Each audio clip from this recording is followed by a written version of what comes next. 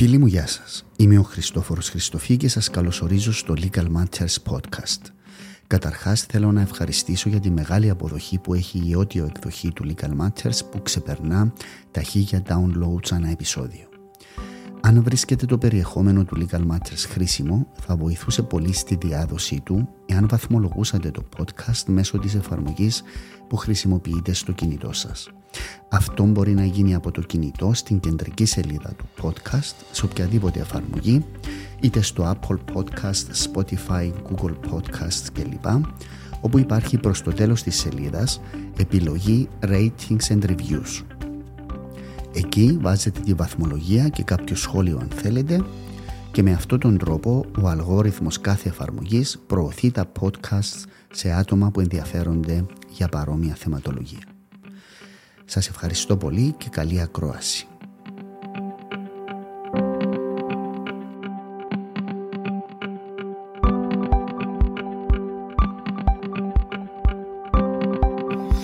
Φίλοι μου, γεια σας. Καλό απόγευμα σε όλους. Τον περασμένο Αύγουστο είχα κάνει ένα podcast με τον Παύλο Παύλου και το είχα τιτλοφορήσει από τη μαυρό-άσπρη εποχή στην έγχρωμη, θέλοντας να δείξω με αυτόν τον τίτλο το πέρασμα από την εποχή της δικτατορίας της πληροφόρησης που υπήρχε τότε στο ΡΙΚ σε μια πιο πλουραλιστική και πιο δημοκρατική εποχή. Μέσα σε αυτά τα πλαίσια, μια εκπομπή που συνέβαλε τα μέγιστα στην εκδημοκρατικοποίηση της πληροφόρησης και του δημόσιου λόγου ήταν και η εκπομπή Χωρίς Πλαίσια, ο δημιουργός και παρουσιαστής της οποίας είναι σήμερα μαζί μου στο Legal Matters. Αγαπητέ Τάκη, καλώς όρισες. Σε χαιρετώ και ευχαριστώ για την πρόσκληση. Είναι μεγάλη μου χαρά και μεγάλη τιμή που είσαι εδώ. Και ήσουν από τα πρόσωπα τα οποία θα ήθελα να καλέσω εδώ στο Legal Matters για να κάνουμε μια κουβέντα. Και χαίρομαι που το επέτρεψαν οι συγκυρίες και να γνωριστούμε, αλλά και να έχουμε την ευκαιρία να κάνουμε... Πριν κάμισα μου επιτρέψει την ερώτηση, να πω κάτι για αυτό που έβαλε σαν εισαγωγή με την μαύρη εποχή και την εγχρωμή. Και όπως το συνδύασες από την εποχή της μη πληροφόρησης στην εποχή της πληροφόρησης, που παρεμπιπτόντως σήμερα βρισκόμαστε στην εποχή της πολύβουης κατάστασης, μπορεί να καταλάβεις ποια είναι η αλήθεια και ποια είναι το ψέμα. Είναι πλουραλιστική παραπληροφόρηση. Πριν μπω στην τηλεόραση όπου έκανα το Πλαίσια, ήμουν στο ραδιόφωνο, ραδιοφωνική εφημερίδα λεγόταν, και αυτό με βοήθησε πολύ στη συνέντευξη. Έκανα 5-6 συνέντευξεις τη μέρα. Μικρές μένα, αλλά μια ημέρα θα ερχόταν ένας υπουργός.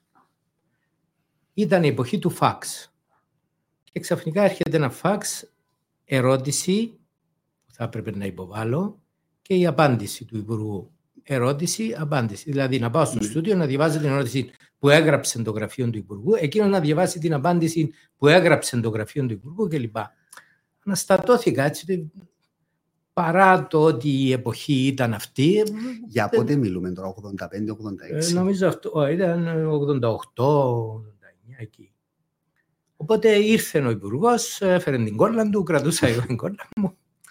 Την πρώτη ερώτηση την διάβασα και άρχισε να διαβάζει εκείνος από το δικό του. Οπότε πήρα το χέρι μου, αφαίρεσα την κόλλα από μπροστά του και του ένεψα προχώρα. Ναι. Ποιος υπουργός ήταν?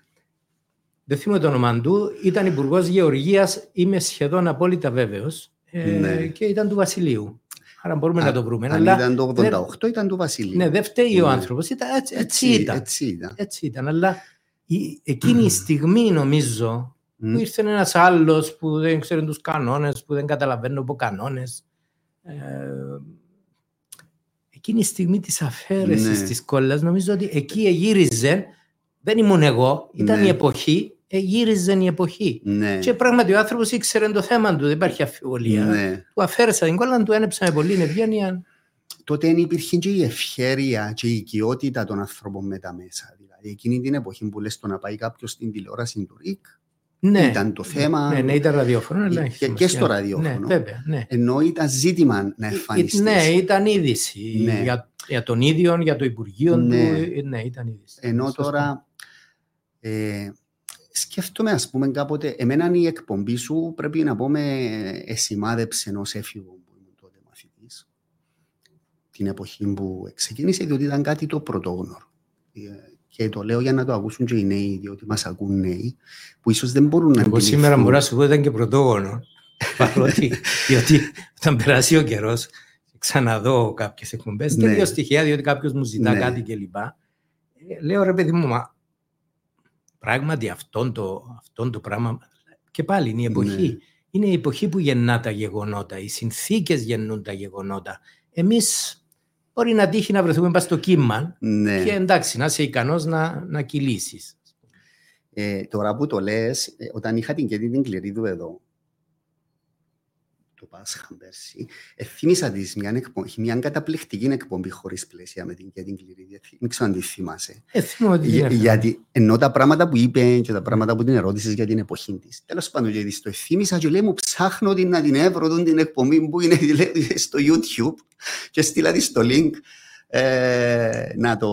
να τη δει και χάρηκε έτσι αρκετά που την εντοπίσαμε την εκπομπή. Αλλά και εκείνη, ένα παράδειγμα, εκείνη η εκπομπή, αν την ακούσεις, τα ερωτήματα που μπήκαν, ρώτησες τη για παράδειγμα πώς είναι να είσαι κόρη του Προέδρου. Ναι. Που τότε, ας πούμε, τούτη η ερώτηση για τα δεδομένα της εποχής ήταν υπερβατική. Ήταν... Ναι. Εν πάση περιπτώσει, μπορεί να υπάρξει συζήτηση χωρίς πλαίσια. Κάποτε είχα απαντήσει σε αυτό και είμαι πολύ ειλικρινής. Μου ερώτησαν και είπα βεβαίως έχει πλαίσια. Ποια, εκείνο που βάζω εγώ. Ναι. Τα βάζει ο παρουσιαστής. Ναι, αφού έχεις ένα συγκεκριμένο τρόπο σκέψης, δεν είναι ένα πλαίσιο αυτό. Ναι. Βεβαίως πολλές φορές επιχείρησα να πεταχτώ λίγο έξω από αυτά που σκεφτόμαι εγώ, να μην κυλήσω πάνω στις δικές μου αντιλήψεις, αλλά να ρωτήσω και πράγματα με τα οποία ίσως διαφωνώ.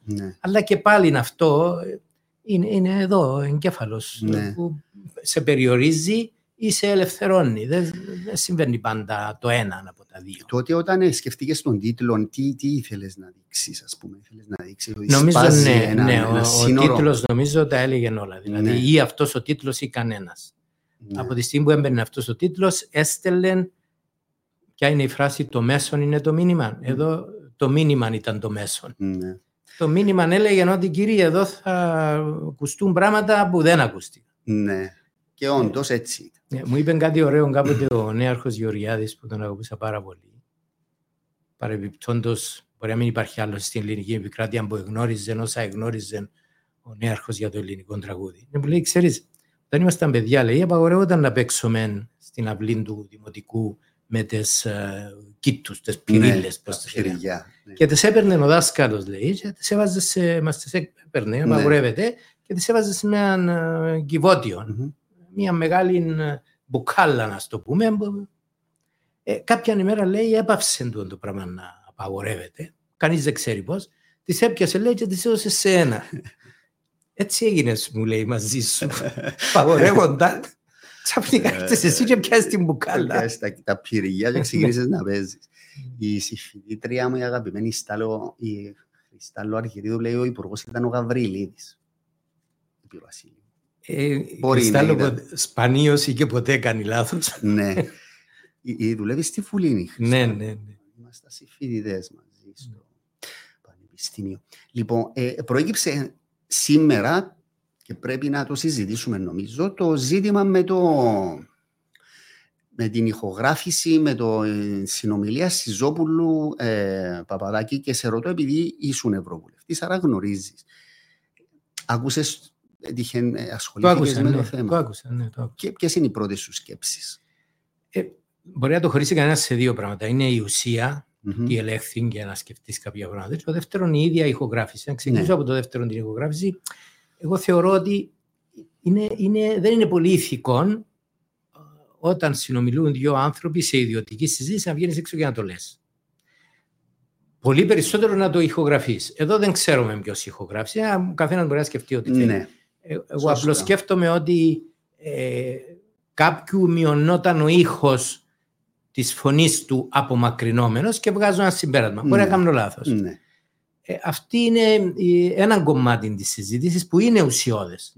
Πας να ηχογραφήσεις έναν σύντροφο σου, μιλούμε για την ΕΔΕΚ. Αν και σύντροφοι του δίσκου. Εντάξει, ναι. Ενώ θεωρητικά μπορεί να είναι, αλλά... Μα σας πω κάτι χειρότερο. γινόταν κάποτε μια ορκομοσία σε έναν κοινοβούλιο. Όταν εξελέγησαν οι βουλευτές. Ένας βουλευτής πήγε με το γιο του 5 χρονών, τον έκατσε πάνω στα πόδια του να παρακολουθήσει η διαδικασία. Γίνεται αυτό το πράγμα. Και του λέει, μπαμπά, απέναντι του λέει, είναι οι εχθροί. Του λέει, όχι γεια μου, οι εχθροί εμποδά. Απέναντι είναι οι αντίπαλοι. Λοιπόν, άρα δεν είναι ίδιον των πολιτικών χώρων και θέλει πολύ προσήλωση πάνω στο τι πιστεύω εγώ για να μπορέσεις να κινηθείς σωστά στον πολιτικό κόσμο που ζούμε. Τώρα, επί της ουσίας, βγαίνει ένα συμπέρασμα ότι κουβέντιαζαν πώς θα γίνει, πώς κάποια λεφτά που βγαίνουν από το Ευρωκοινοβούλιο θα πάνε στο κόμμα. Ναι, και πόσα θα μείνουν σε σένα. Ναι. Είναι 2 πλευρές που έχει το θέμα. Τώρα, για να είμαι πολύ ειλικρινής, θα σας πω ότι πάρα πολλοί ευρωβουλευτές το κάνουν αυτό. Τι ακριβώς, ποια είναι η πρακτική? Και να δούμε αν υπάρχει αναγκαιότητα για την πρακτική. Δηλαδή, ο ευρωβουλευτής έχει, ας υποθέσουμε, έτσι να το λέμε χοντρικά, 20.000 το μήνα για να δώσει σε συνεργάτες για να του παράγουν το έργο που χρειάζεται. Πέραν από την αντιμισθία του. Βέβαια, ναι. Αυτά δεν πάνε πάνω του, δεν είναι λεφτά του. Η αντιμισθία του ευρωβουλευτή πόσα είναι συνολικά? Ήταν 7.000 ο μισθός, συν όταν ήμουν εγώ κοντά στις 4 έξοδα παραστάσεως. Εισιτήρια αεροπορικά? Όχι, εισιτήρια αεροπορικά είναι πληρωμένα. Ναι. Δηλαδή το Λάρνακα Βρυξέλλες είναι πληρωμένα. Άρα είναι 11.000 χοντρικά. Ναι, αλλά πρέπει να αποδείξεις οι 4 που είναι έξοδα, να αποδεικνύεις ότι έχουν δοθεί ως έξοδα παραστάσεως. Ναι. Δηλαδή, έκαμες συγκέντρωση, έκαμες συζήτηση, έβγαλες φυλάδια, πήγες εκτός του πήγαινε έλα στις Βρυξέλλες, πήγες κάπου αλλού, Σαλονίκη, Μαδρίτη και έκαμα αυτά. Και πρέπει να το αποδεικνύεις ότι, άρα μπορεί κάποιος να πει είναι και λεφτά σου, αλλά μπορεί και να μην είναι. Ναι. Διότι πρέπει να αποδείξεις που έχουν πάει. Και αν δεν αποδείξεις το σύνολο, τα υπόλοιπα επιστρέφονται. Μάλιστα. Τώρα, υπήρξαν εποχές που αυτά τα πράγματα δεν είχαν τον έλεγχο που έχουν σήμερα. Ναι. Δηλαδή, λεγόταν, ας πούμε, ότι ευρωβουλευτής, δεν αναφέρομαι σε Κύπριον, αλλά γιατί όχι, έπαιρνε αυτές τις 20.000, τις συμφώνησε με έναν οργανισμό, θα μου παράγετε εσείς το έργο αυτό. Θα σας δω και θα σας δω και να μου μείνεις 18. Ναι. Παλιά μπορεί κάποια τέτοια πράγματα να ακούγεται ότι γίνονταν. Τώρα υπάρχει πολύ πιο αυστηρός έλεγχος και απαγορεύεται επίσης τούτον το κονδύλι των 20.000 δεν είναι δουλειά του ευρωβουλευτή να τα πληρώσει. Δηλαδή δεν τα παίρνει και μετά πληρώνει τους συνεργάτες του. Καθορίζει ποιοι είναι και πληρώνονται από το Ευρωκοινοβούλιο. Ναι. Και απαγορεύεται, σου λέει, να έχει 3-4 από αυτούς τους συνεργάτες που ουσιαστικά δεν δουλεύουν για σένα, δουλεύουν για το κόμμα σου.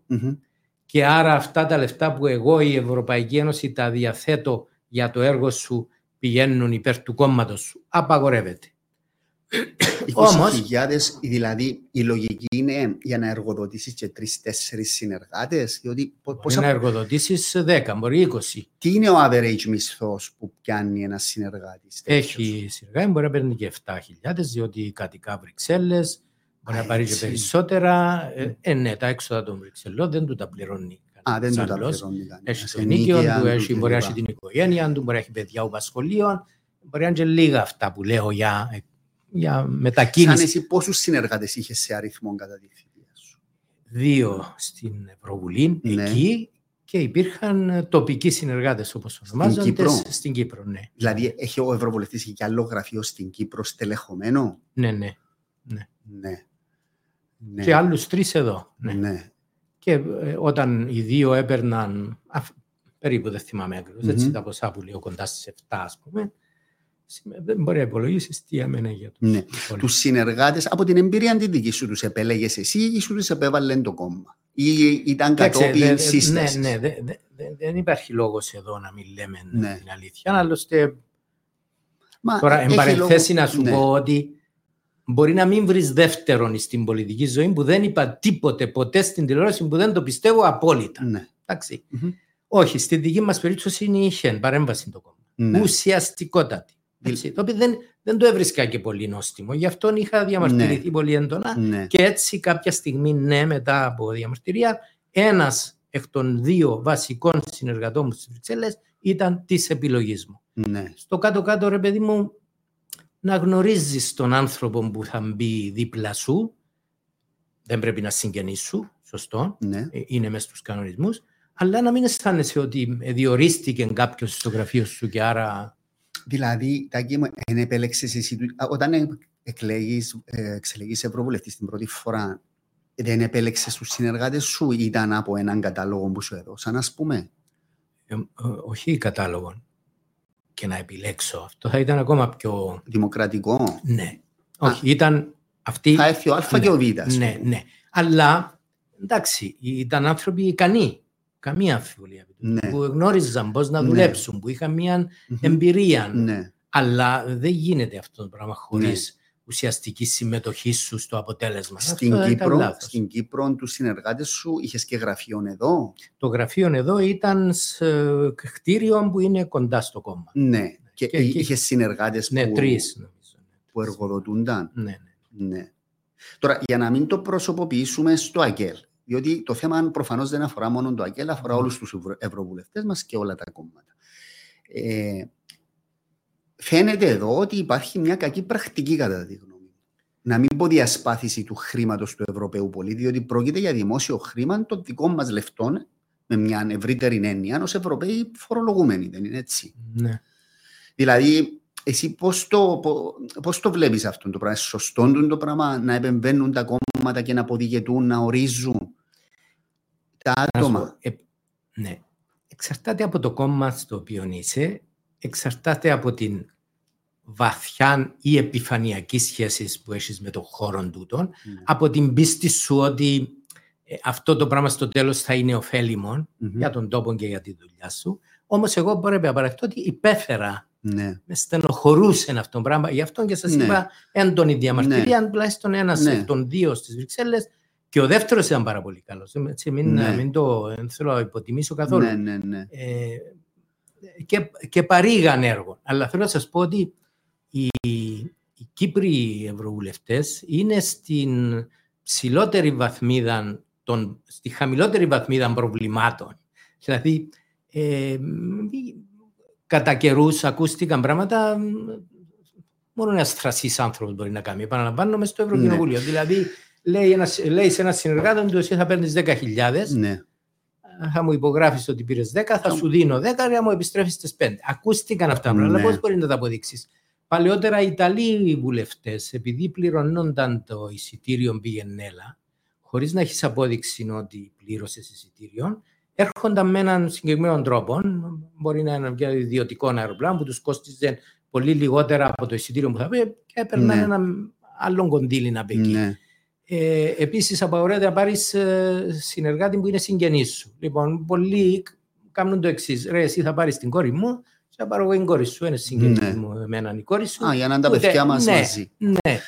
Όχι για να μαζί, για να εργοδοτηθούν. Για να εργοδοτηθούν. Επαναλαμβάνω όμως, οι Κύπροι ευρωβουλευτές δεν ανήκουν, δεν μπορείς να τους κατατάξεις στην κατηγορία του ότι είναι στη χειρότερη κλίμακα αυτής της κατάστασης που βρίσκει κανένας ενώπιον του.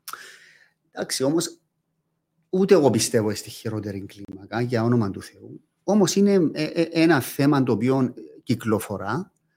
Στη συζήτηση που ακούεται, που δημοσιεύτηκε, φαίνεται και εκεί ότι υπάρχει και ένα ζήτημα με ποσόν που πρέπει να αποκόπτεται και να δίνεται στο κόμμα.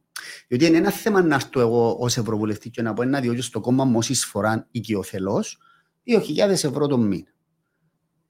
Όπως και εγώ δικαιούμαι, ας πούμε, ως πολίτης να κάνω το πράγμα. Και άλλο να είναι part of the deal που λέμε, δηλαδή μέρος της συναλλαγής που γίνεται. Σας είπα όμως και στην αρχή ότι εμένα με ενοχλεί πολύ η ηχογράφηση παρανόμως μιας ιδιωτικής συζήτησης, έστω και αν αυτή η ιδιωτική συζήτηση μας επιτρέπει εμάς τους δυο και της κοινωνίας να το συζητούμε. Δεν το πετάσω στον κάλαθο των αχρήστων ότι ένας εκ των 2 ή κάποιος τρίτος εμπήκε εκεί και ηχογράφησε μια συνομιλία 2 ανθρώπων που, μην μου πεις, δεν υπάρχει κόμμα ή πολιτικός οργανισμός ή στο γραφείο σου εδώ που μπορεί αν ηχογραφηθούν τα πάντα που λέτε κάθε μέρα να βγούμε και να πούμε «Μα κοίταξε τι λέει ο Χριστόφορος».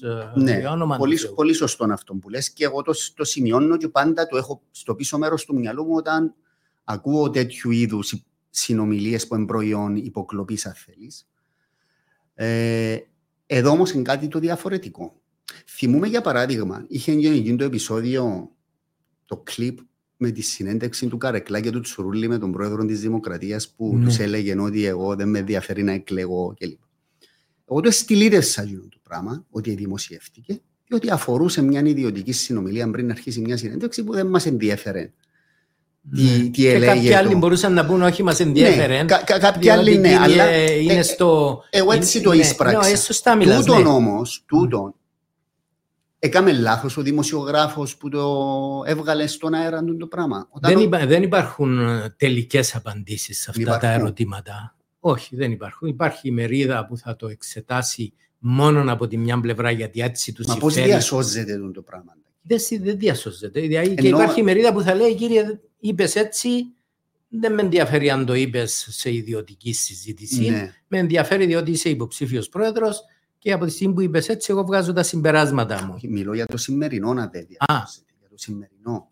Δηλαδή ο δημοσιογράφος που το είχε αυτή την ηχογράφημα, αυτή την πληροφόρηση. Κακώς έκαμε και το βγάλε ή καλώς έκαμε κατά τη γνώμη σου? Πρώτα απ' όλα είναι κάποιος δημοσιογράφος που το ανακάλυψε ή μήπως κάποιος και του το φούρνησε? Προφανώς κάποιος το φούρνησε. Λοιπόν, άρα και εδώ δεν μπαίνει επίσης, έχει δύο πλευρές το θέμα. Και του δημοσιογράφου, εσύ βέβαια πολύ σωστά στέκεσαι στην άλλη άκρη της γραμμής, αλλά υπάρχει και άλλη πλευρά. Εσύ γιατί το έδωσες? Ποιος είσαι? Ποιος από τον δύο ή ποιος τρίτος? Και πού το έδωσε? Στο TVXS στην Ελλάδα. Ναι. Ποιος είναι ο υπεύθυνος εκεί? Δεν ξέρω ποιος είναι, αλλά επί θέματος είχε κάποια σχέση, είναι ένας ευρωβουλευτής με εκείνον το. Ναι, Κυπριος. Όχι, ξένος, Ελλήνας. Δεν ξέρω αν έχει σήμερα. Αλλά... Εφώς φανάρει είναι ότι θέλει να εξυπηρετήσει κάποιον του τη διαρροή. Ναι. Ξεκάθαρο. Εγώ ακούγοντας την... Ποιον εξυπηρετεί? Όχι, βρίσκω φταίξιμο και στους δύο. Ναι, ασφαλώς. Ναι, και στον Παπαδάκη και στον Σιζόπουλο, διότι και οι δύο μεταχειρίζονται το δημόσιο χρήμα ως αν να είναι κάτι δικό τους και προσπαθούν να κάνουν μοιρασάν. Και δεν μπαίνει θέμα αρχής που γίνει τη συνομιλία. Μπαίνει θέμα ποιου έχω εμπιστοσύνη και ποιου δεν έχω αν την ακούσεις. Και μπήκε θέμα ότι ξέρεις τούτο που πάμε να κάνουμε είναι παράνομο. Εγώ δεν άκουσα κάτι τέτοιο. Το θέμα ήταν έβαλω τους δικούς σου διότι δεν τους έχω εμπιστοσύνη. Όμως, για να επανέλθω και να το κλείσουμε, ο δημοσιογράφος όταν έχει μια πληροφορία τέτοια και είναι προϊόν υποκλοπής, ξεκάθαρα. Πώς πρέπει να σκεφτεί, τι πρέπει να ζυγίσει για να δει αν θα το δημοσιοποιήσει? Η απόλυτη ορθότητα του πράγματος, νομίζω, είναι πριν το βγάλει στη δημοσιότητα θα πάρει μια συνέντευξη και από τους δύο. Ναι. Για να το ολοκληρώσει. Άρα πρέπει να ακούσει να απόψεις. πει ότι κύριε έχω αυτό το πράγμα, αν θέλεις μπορώ να σου το στείλω να το ακούσεις και θέλω να μου δώσεις ένα σχόλιο. Και θα πάρω και από τον άλλον. Και θα δώσω ολοκληρωμένη εικόνα. Νομίζω ότι αυτό ήταν πιο σωστό. Βεβαίως το άλλον, αυτό που γίνεται, παράγει περισσότερο ακροατήριο. Δεν νομίζω ότι το άλλο μείωνε το ακροατήριο. Όχι. Αλλά όλοι βαριόμαστε. Ήταν πιο εύκολο. Ήρθε πάνω μου αυτή η κασέτα, ρίξτε. Ίσως δεοντολογικά όπως το λες είναι πιο σωστό. Δηλαδή να επικοινωνήσει την πληροφορία, να ζητήσει σχόλιο και μετά να την δημοσιοποιήσει. Έχει ενδιαφέρον τώρα να δούμε πώς θα αντιδράσει η κοινωνία, πώς θα αντιδράσουν ήδη, τι θα πούν. Ο Παπαδάκης έβγαλε μια ανακοίνωση νομίζω και επιβεβαιώνει το περιεχόμενο της συνομιλίας. Καλά, συγγνώμη, δηλαδή χρειαζόμαστε επιβεβαίωση, είναι κατάλαβα. Ξέρεις τώρα με τα AI. Ναι, μπορεί να βάλει φωνή σου και να λέει. Δηλαδή θα μπορούσε να βγει να μπει ο Σιζόπουλος που τώρα δεν ήμουν εγώ. Ήταν AI, δεν γίνεται τα πράγματα. Διαρωτούμε, τι σημαίνει επιβεβαίωση, δεν το καταλαβαίνω. Έβγαλε ένα ανακοίνωση και είπε ότι ναι, επιβεβαιώνω ότι όντως έγινε αυτή η συνομιλία και ότι το περιεχόμενο της... Ναι, είναι ένα ερώτημα γιατί χρειαζόταν η επιβεβαίωση. Τον ερώτησε κανένας, κυρία, γιατί επιβεβαιώνεις το απολύτως? Κοίτα, είχαμε την περίπτωση του βίντεο με το Al Jazeera που η πλευρά, ας πούμε, του συναδέλφου μου, του Ανδρέα Τάκη, λέει ότι είναι αποτέλεσμα συγγραφής το βίντεο που είδαμε εμείς, άρα εκοπήκαν κομμάτια. Εδώ προφανώς φαντάζομαι εννοεί ότι από την αρχή μέχρι το τέλος επιβεβαιώνω ότι έτσι εξελίχθηκε. Και φαινόταν ότι είναι ενωμένο. Αλλά έχεις δίκιο τώρα που το βάζεις έτσι. Ναι. Και εγώ συμφωνώ ότι όταν δεις έναν ντοκιμαντέρ που ξέρεις 100% ότι είναι μονταρισμένο, έτσι έπρεπε να γίνει. Ναι. Πρέπει να είσαι καχύποπτος στο τι έχει μείνει πίσω. Πρέπει να είσαι πολύ καχύποπτος. Ναι. Τούτο με τα συνεργάτες και λοιπά, με τους συντρόφους του Αγγέλου, όταν το συζήτησες, ποια ήταν η αντίδραση? Ποιες είναι οι σκέψεις τους για το συγκεκριμένο θέμα? Κοίταξε, αλλάζουν τα πράγματα στο κόμμα και χαίρομαι γι' αυτό. Έχω μεγάλη εκτίμηση στις προσπάθειες του σημερινού Γενικού Γραμματέα, του Στέφανου. Και αυτό, αν θέλεις, με εμποδίζει και λίγο να είμαι όσο θα ήθελα ή θα μπορούσα. Ναι. Όχι επικριτικός, κριτικός. Ούτε θέλω να πω κάτι για τον προηγούμενο Γενικό Γραμματέα, τον άντρον, ο οποίος ξέρω ότι δούλεψε 5 το πρωί, 12 τα μεσάνυχτα κάθε μέρα για πολλά χρόνια κάτω από πολύ δύσκολες συνθήκες. Ναι. Η επικοινωνία όμως μαζί του, εντάξει, θα το πω, δεν ήταν καλή. Ναι. Δυσκολευόμουν. Το ξαναείπες ή δυσκολευόταν αυτός, δεν ξέρω. Όμως, όπως άλλωστε έλεγε και ο ίδιος όταν το ρωτούσε για μένα, είναι πολύ αξιόλογος τέλεχος ο Τάκης. Ναι. Λοιπόν, ήταν ένα πολύ αξιόλογος τέλεχος και Γενικό Γραμματέας. Ο άντρος ήταν αδύνατη η ουσιαστική επικοινωνία. Ναι. Όμως θα παραδεχτώ ότι είναι σε συνάντηση μαζί του που έγινε αυτή η συμφωνία να πάει ένας άνθρωπος εκεί, ο οποίος θα είναι της εμπιστοσύνης μου, και να εγκριθεί, ρε παιδί μου, να μην πείτε εσείς ποιος εν τούτος, ας πούμε, να είναι ένας άνθρωπος που θεωρείτε και εσείς και εγώ ότι ναι. Εσύ έδινες εισφορά στο Αγγέλο όταν ήσουν ευρωβουλευτής? Φέρνεις μου ένα θέμα που... Τώρα μιλάς σε έναν άνθρωπο ο οποίος έχουν δώσει πάρα πολλά λεφτά στο κόμμα. Ναι. Και καλώς. Ναι. Και πολλά από αυτά λεφτά πηγαίνουν σε ανθρώπους οι οποίοι είναι συνταξιούχοι και δεν έμπαιρναν κοινωνικές ασφαλίσεις σε εποχές και είναι μεγάλης ηλικίας άνθρωποι και πρέπει και έγινε αυτή η διευθέτηση κάποια ποσά να πηγαίνουν για αυτόν το ταμείο. Τώρα πηγαίνουν όλα σε αυτό, δεν έχω ιδέα. Αλλά στη βαρύ, ρε παιδί μου, έδωσα πολλά λεφτά. Πόσα είναι τα πολλά, τι νομίζεις? 100.000. Πολλαπλασίασε επί 10. Μιλάς λοιπόν, και ως βουλευτής στην Κυπριακή Βουλή. Ναι. Και όλον το εφάπαξ και λοιπά. Ναι. Χαλάλι. Ναι. Για τους λόγους που είπαμε. Έδωσες και το εφάπαξ σου εσύ? Ναι, 180. Αλλά στελέχη δεν το έδωσαν και το ξέρω, δημιουργήθηκε το ξέρω, αλλά εγώ που το έδωσα δεν συμφωνώ ότι πρέπει να το δίνεις όλο. Ναι. Εντάξει. Ναι. Κάμετε μια λογική ρύθμιση, ρε παιδί. Ναι. Υπάρχουν άνθρωποι οι οποίοι έχασαν τη δουλειά τους επειδή ανέλαβαν βουλευτηλίκη και το ανέλαβαν ίσως και μετά από μια συνεργασία, να μην πω πίεση κατέβα και θέλω μεσέ. Εντάξει, εγώ συμφωνώ, για να είμαστε fair. Είναι μια συζήτηση τούτη που έχει και δύο πλευρές. Η μία πλευρά μπαίνει στη συζήτηση τούτη στο τραπέζι τώρα με την Αλεξάνδρα που έφυγε από τους οικολόγους, που κάποιοι λένε πρέπει να παραδώσει την έδρα της. Η ίδια είπε ότι εγώ έχω και δικούς μου προσωπικούς ψήφους και δεν είναι η πρώτη φορά που ετέθηκε το ζήτημα. Πάρα πολλοί βουλευτές και ο Παπαπέτρου, να σας πω την άποψη μου, γι' αυτό. Εγώ συμφωνώ εδώ με την Αλεξάνδρα. Ναι. Είναι κινήσεις αυτές όταν μετακινηθεί. Συμφωνώ κατά ανάγκη με όλους όσοι μετακινήθηκαν. Άλλον η ιδεολογική προσέγγιση. Αλλά η μετακίνηση από χώρο σε χώρο βαθαίνει τη δημοκρατία. Επιτρέπει ή επιβάλλει μια συζήτηση. Ήδη συζητούμε τώρα. Να φύγει, να μην φύγει. Ποιες είναι οι απόψεις της? Μήπως θα δημιουργήσει κάτι άλλο? Ξέχασε την Αλεξάνδρα. Αυτός που φεύγει. Και αν δημιουργήσει κάτι άλλο, εγωνιμοποιείται μια ευρύτερη συζήτηση. Προκαλείται, συμφωνώ. Και δηλαδή αυτόν το άλλον τι είναι? Μπαίνεις στη σειρά και θα σηκώνεις το χέρι σου όταν σου πω και θα το κατεβάζεις όταν σου πω και θα είσαι στρατιώτης, όπως λέγεται, του κινήματος μέχρι τέλους. Ενώ μπορεί να διαφωνείς, μπορεί να υποφέρεις. Ναι. Συμφωνώ με αυτό που λες. Απλά την Αλεξάνδρα την ανέφερα ως προς το εξής. Υπάρχει η άποψη που λέει ότι, κύριε, το κόμμα, χάρη στο κόμμα εκλέγηκες εκεί, άρα οφείλεις κάτι προς το κόμμα μου, μπορεί να είναι μια εισφορά ή νομιμοποιείται το κόμμα ως εκ τούτου να αποκόπτει και να επιζητεί έναν ποσό από το μισθό σου. Και η άλλη άποψη που λέει, όχι κύριε, εγώ εκλέγηκα για να υπηρετώ των λαών, είναι ο κόσμος που με ψήφισε και άρα δεν οφείλω σε κανέναν τίποτε. Δηλαδή, δεν είναι τυχαίο το ότι δεν υπάρχει σύνταγμα στο παγκόσμιο των δημοκρατικών κρατών που να επιβάλλει στο βουλευτή που φεύγει από έναν κόμμα να παραδώσει η έδρα του. Γιατί συμβαίνει αυτό? Γιατί? Δεν υπάρχει, όντως.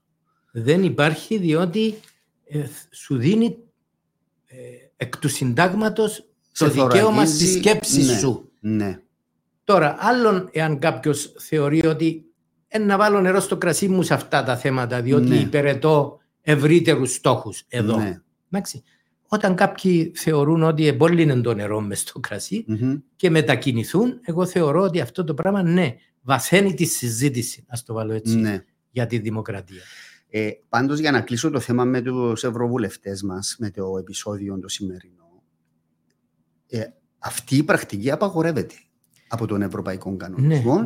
Υπάρχει νομοθεσία για το θέμα που λέει ότι τα χρήματα αυτά δεν μπορούν να χρησιμοποιούνται κατά αυτόν τον τρόπο για να τροφοδοτούν. Σωστό, αλλά φαντάσου, επειδή είπες ότι είμαι αμφισβητίας και θα το επικυρώσω. Εσύ το είπες ότι είσαι αμφισβητίας στο βιογραφικό σου. Λες πρέπει να αμφισβητούμε τα πάντα. Εντάξει, αμφισβητούμε, δεν σε καθιστά αμφισβητία, αν έχει έναν άλλο βάρος η λέξη.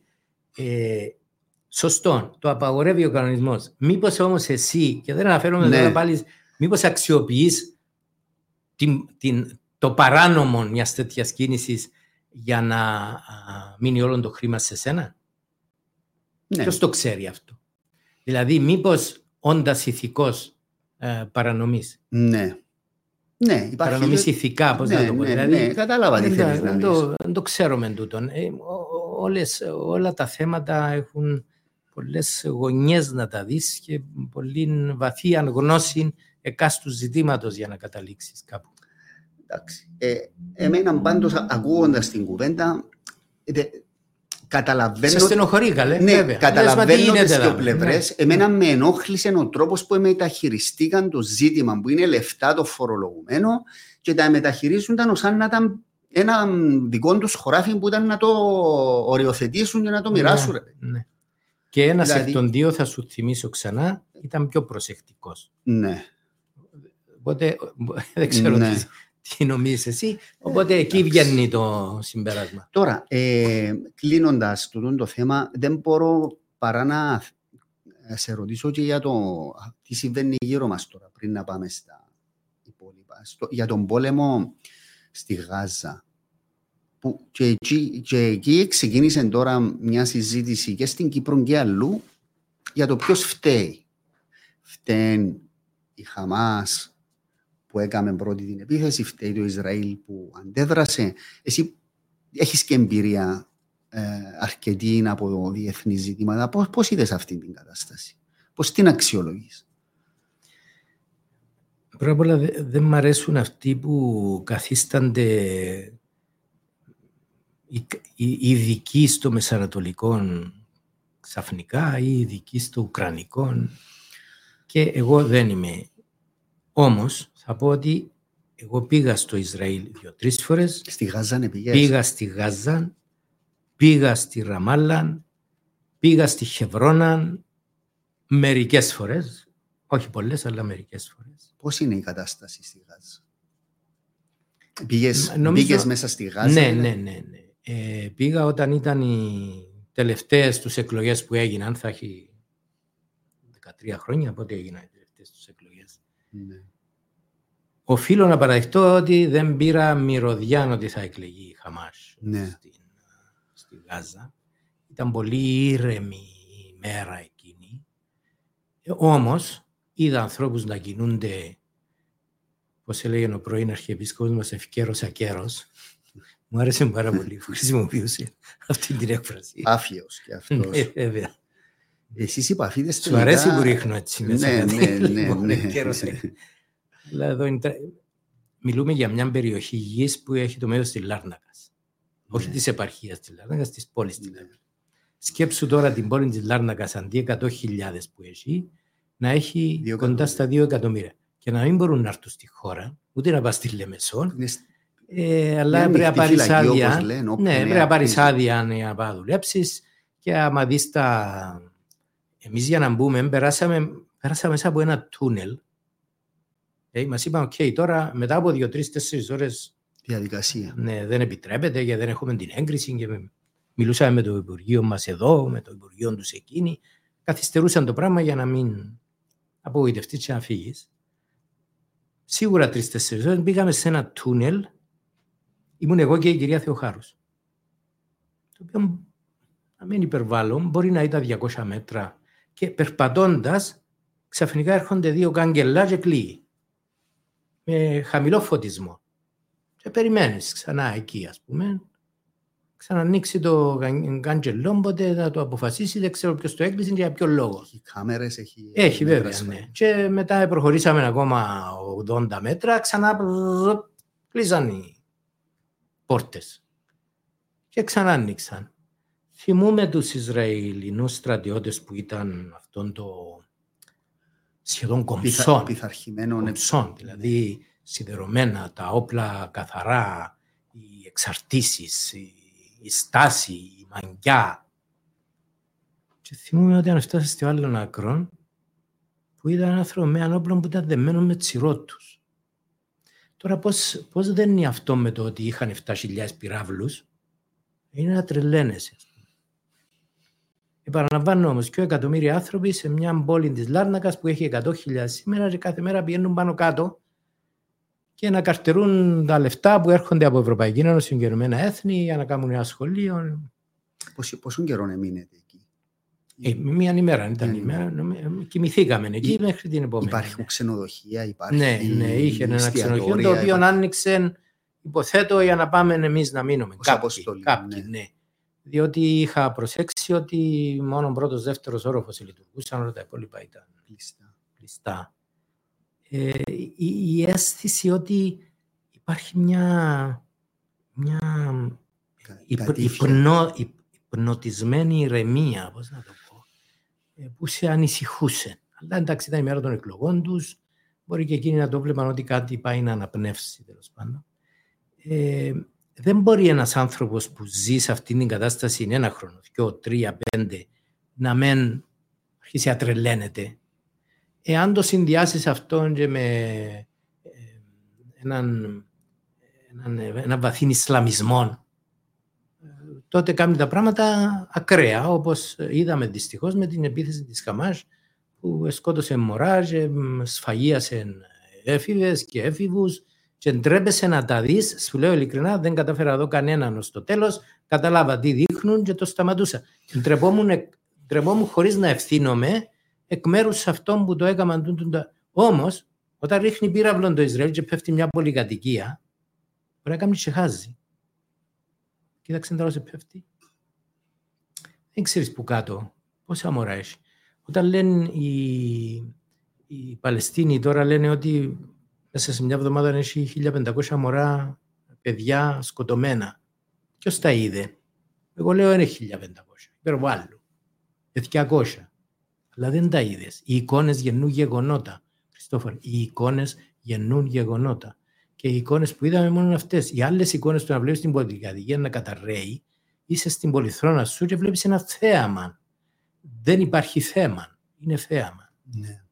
Τώρα, εάν κάποιος πει ευθύνονται οι τάδε και ευθύνονται οι τάδε, αμέσως έχει κάνει λάθος. Ναι. Αλλά ξεκίνησαν προβλήματα, να μην πάω πολύ παλιά στο παρελθόν, από το 1948, όταν τα Ηνωμένα Έθνη όρισαν τούτη η περιοχή είναι κράτος του Ισραήλ και αυτή η περιοχή είναι κράτος των Παλαιστινίων.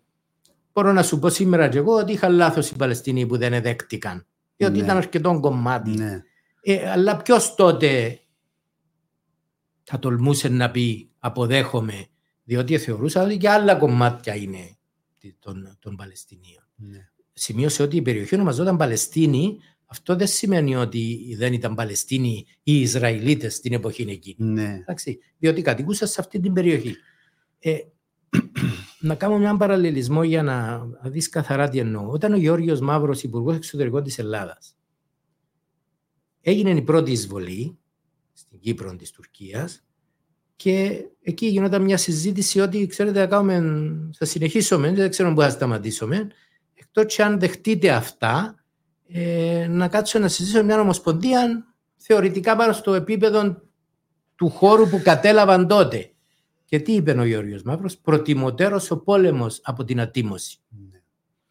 Σήμερα μπορεί να κάνεις μια συζήτηση και να πεις εάν ήταν προτιμητέα η ατίμωση, σήμερα θα έλεγε κανένας, χωρίς να γνωρίζουμε τι θα προέκυπτε 50 χρόνια μετά και χωρίς να γνωρίζαμε ότι σε δεύτερη ζωή θα κατελάμβαναν εδάφη, που ακόμα και ο πρέσβης της Μεγάλης Βρετανίας είπε πρόσφατα ότι το δεύτερο κομμάτι ήταν κλοπή.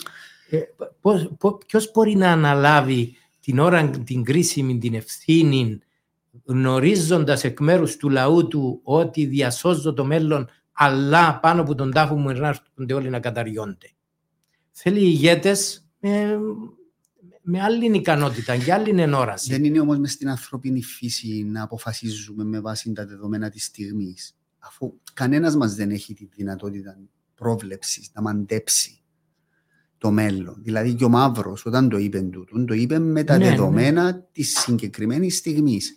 Και οι Παλαιστίνοι αποφασίσαν τότε και με τη φόρτιση των στιγμών. Σωστό. Ένας πόλεμος, θανάτη, μίσος. Δηλαδή, εν τούτον που πολλές φορές καθόμαστε εκ των υστέρων σε πάρα πολλά πράγματα, ακόμα και σε προσωπικά μας ζητήματα, και λέμε. Αν ήταν έτσι, εγώ έπρεπε να κάνουμε έτσι. Φίλε, αλλά τότε τα δεδομένα ποια ήταν? Εδώ πρέπει να είναι η διαφορά αυτού που αναλαμβάνει να είναι ηγέτης. Δεν τυχαία που βρέθηκαμε. Θέλησε, εργάστηκε, αναζήτησε ψήφους, γύρισε τα χορκά και γίνεται ηγέτης ενός λαού, αλλά την κρίσιμη ώρα συμπεριφέρεται σαν ο Τάκης ή ο Χριστόφορος. Συγγνώμη κύριε. Εσύ ζήτησες να πάρει το πόστο. Δεν είχες αντίληψη του βάρους που ήταν να πέσει πάνω σου, ή σκέφτης θα πέσει η ώρα, ή και αν πέσει να κάνω ότι το παίξω πατριώτης, εντέχουμε. Το είδαμε και στην Κύπρο στους ηγέτες. Τώρα το μέγα ερώτημα όμως είναι τι συμβαίνει τώρα, τι θα γίνει τώρα. Και ήρθε και ο Μπάιντεν στην περιοχή. Θα έρθει αύριο. Θα πάει και στην Αίγυπτο και στις εγώ νομίζω έπρεπε να πάει και στο Ιράν. Στην αν με ρωτάς, έπρεπε να πάει και στο Ιράν. Νομίζω προσπαθούν να κρατήσουν τους Ισραηλινούς πίσω από μια επίθεση γερσαία, που αν μπουν μέσα στη Γάζα. Και εγώ στην αρχή σκέφτηκα γιατί δεν ανοίγουν τη ράφα να βγει ο κόσμος έξω. Και η εξήγηση ποια είναι, ίσως την έχεις ακούσει. Θα τους επιτρέψουν να στραφούν πίσω. Οπότε να λύσει το Ισραήλ το πρόβλημα του δια της πλαγίας. Πάνω σε τη συζήτηση που ξεκίνησε, όχι μόνο στην Κύπρο, αν δεις και αγγλικά κανάλια και αμερικάνικα, η συζήτηση εμάς των θεατών της τραγωδίας είναι αν έπρεπε να πούμε κατηγορηματικά ότι φταίει η Γάζα, η Χαμάς, χωρίς υποσημείωση να το καταδικάσουμε, ή αν πρέπει να πούμε ναι, καταδικάζουμε τη Χαμάς, αλλά ο λόγος για τον οποίο γίνεται είναι η ιστορία κλπ. Και μου κάνει εντύπωση ότι όλοι μας μπροστά σε μια έτσι ανθρώπινη τραγωδία αναλυσκόμεθα σε τούτο το πράγμα. Δηλαδή, εν τούτον το δίλημμα. Πολύ σωστά. Που μπαίνει ως ερώτημα και πρέπει να το απαντήσουμε, να πούμε. Πολύ σωστά. Αλλά ξέρεις ότι ο πολλής κόσμος, εντάξει, έχει και πολλές δουλειές όλη μέρα, πολλοί δεν τα βγάζουν πέρα με τα 1800, δεν θα κάτσει να μελετήσει. Και γίνεται φυσιολογικά. Τρέφεται από μια πληροφορία και την ακολουθά. Θέλει πολύ χρόνο και πολύ μελέτη, αλλά νομίζω εγώ ότι ενώ ουσιαστικά έψεξα τώρα ότι το 1948 έπρεπε να αποδεχτούν οι Παλαιστίνοι την δημιουργία εκείνου του συγκεκριμένου κράτους, αλλά μπορώ να κατανοήσω γιατί η εποχή δεν το επέτρεπε. Έτσι. Δεν είμαι εγώ εκεί, δεν ήμουν εκεί. Άμα δει κανένας όμως τι κάνει το Ισραήλ, μου φρύτης. Πάει ένας Παλαιστίνιος και ζητά άδεια να χτίσει σπίτι. Στα 3 χρόνια του λένε το τάδε χαρτί. Πάει, παίρνει το τάδε χαρτί, περνούν άλλο 2 χρονιά, του λένε, ξέρεις, δεν έφερες το χαρτί. Εντάξει, μα έφερα το, ξαναφέρω το. Στα πολλά χρόνια βαρκέται ο άλλος, πάει και χτίζει σπίτι. Αν του λέει χτίσεις το παράνομο, έρχεται και χαλάτο του. Έχει συμβεί αυτό που σου λέει. Εκχερσώνουν ολόκληρες περιοχές με ελιές. Στη Γάζα μέσα ή εκτός... Εκτός της Γάζας κυρίως, γιατί μες στη Γάζα δεν μπαίνουν εύκολα. Ναι. Και χτίζουν οικισμούς. Μα άμα δεις το τείχος, που το καταδίκασαν και τα Ηνωμένα Έθνη, δεν λέω κάτι που το καταδίκασαν. Και το ΕΔΑΔ, πώς γίνεται, με 8 μέτρα ύψος και με το μπλοκς, χιλιόμετρα ολόκληρα.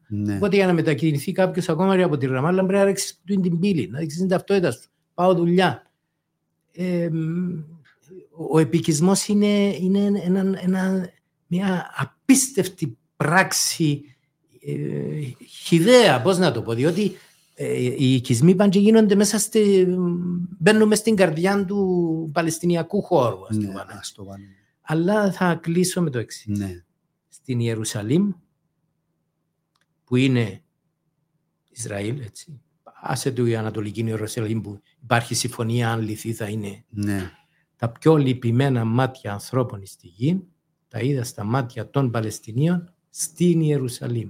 Ούτε στη Ραμάλα, ούτε στη Γάζα. Είναι πιο ελεύθεροι για μένα. Είναι οι οδοκαθαριστές τους, είναι οι κυπουροί, είναι αυτοί που δουλεύουν στα ξενοδοχεία, είναι οι ταξιτζίδες τους.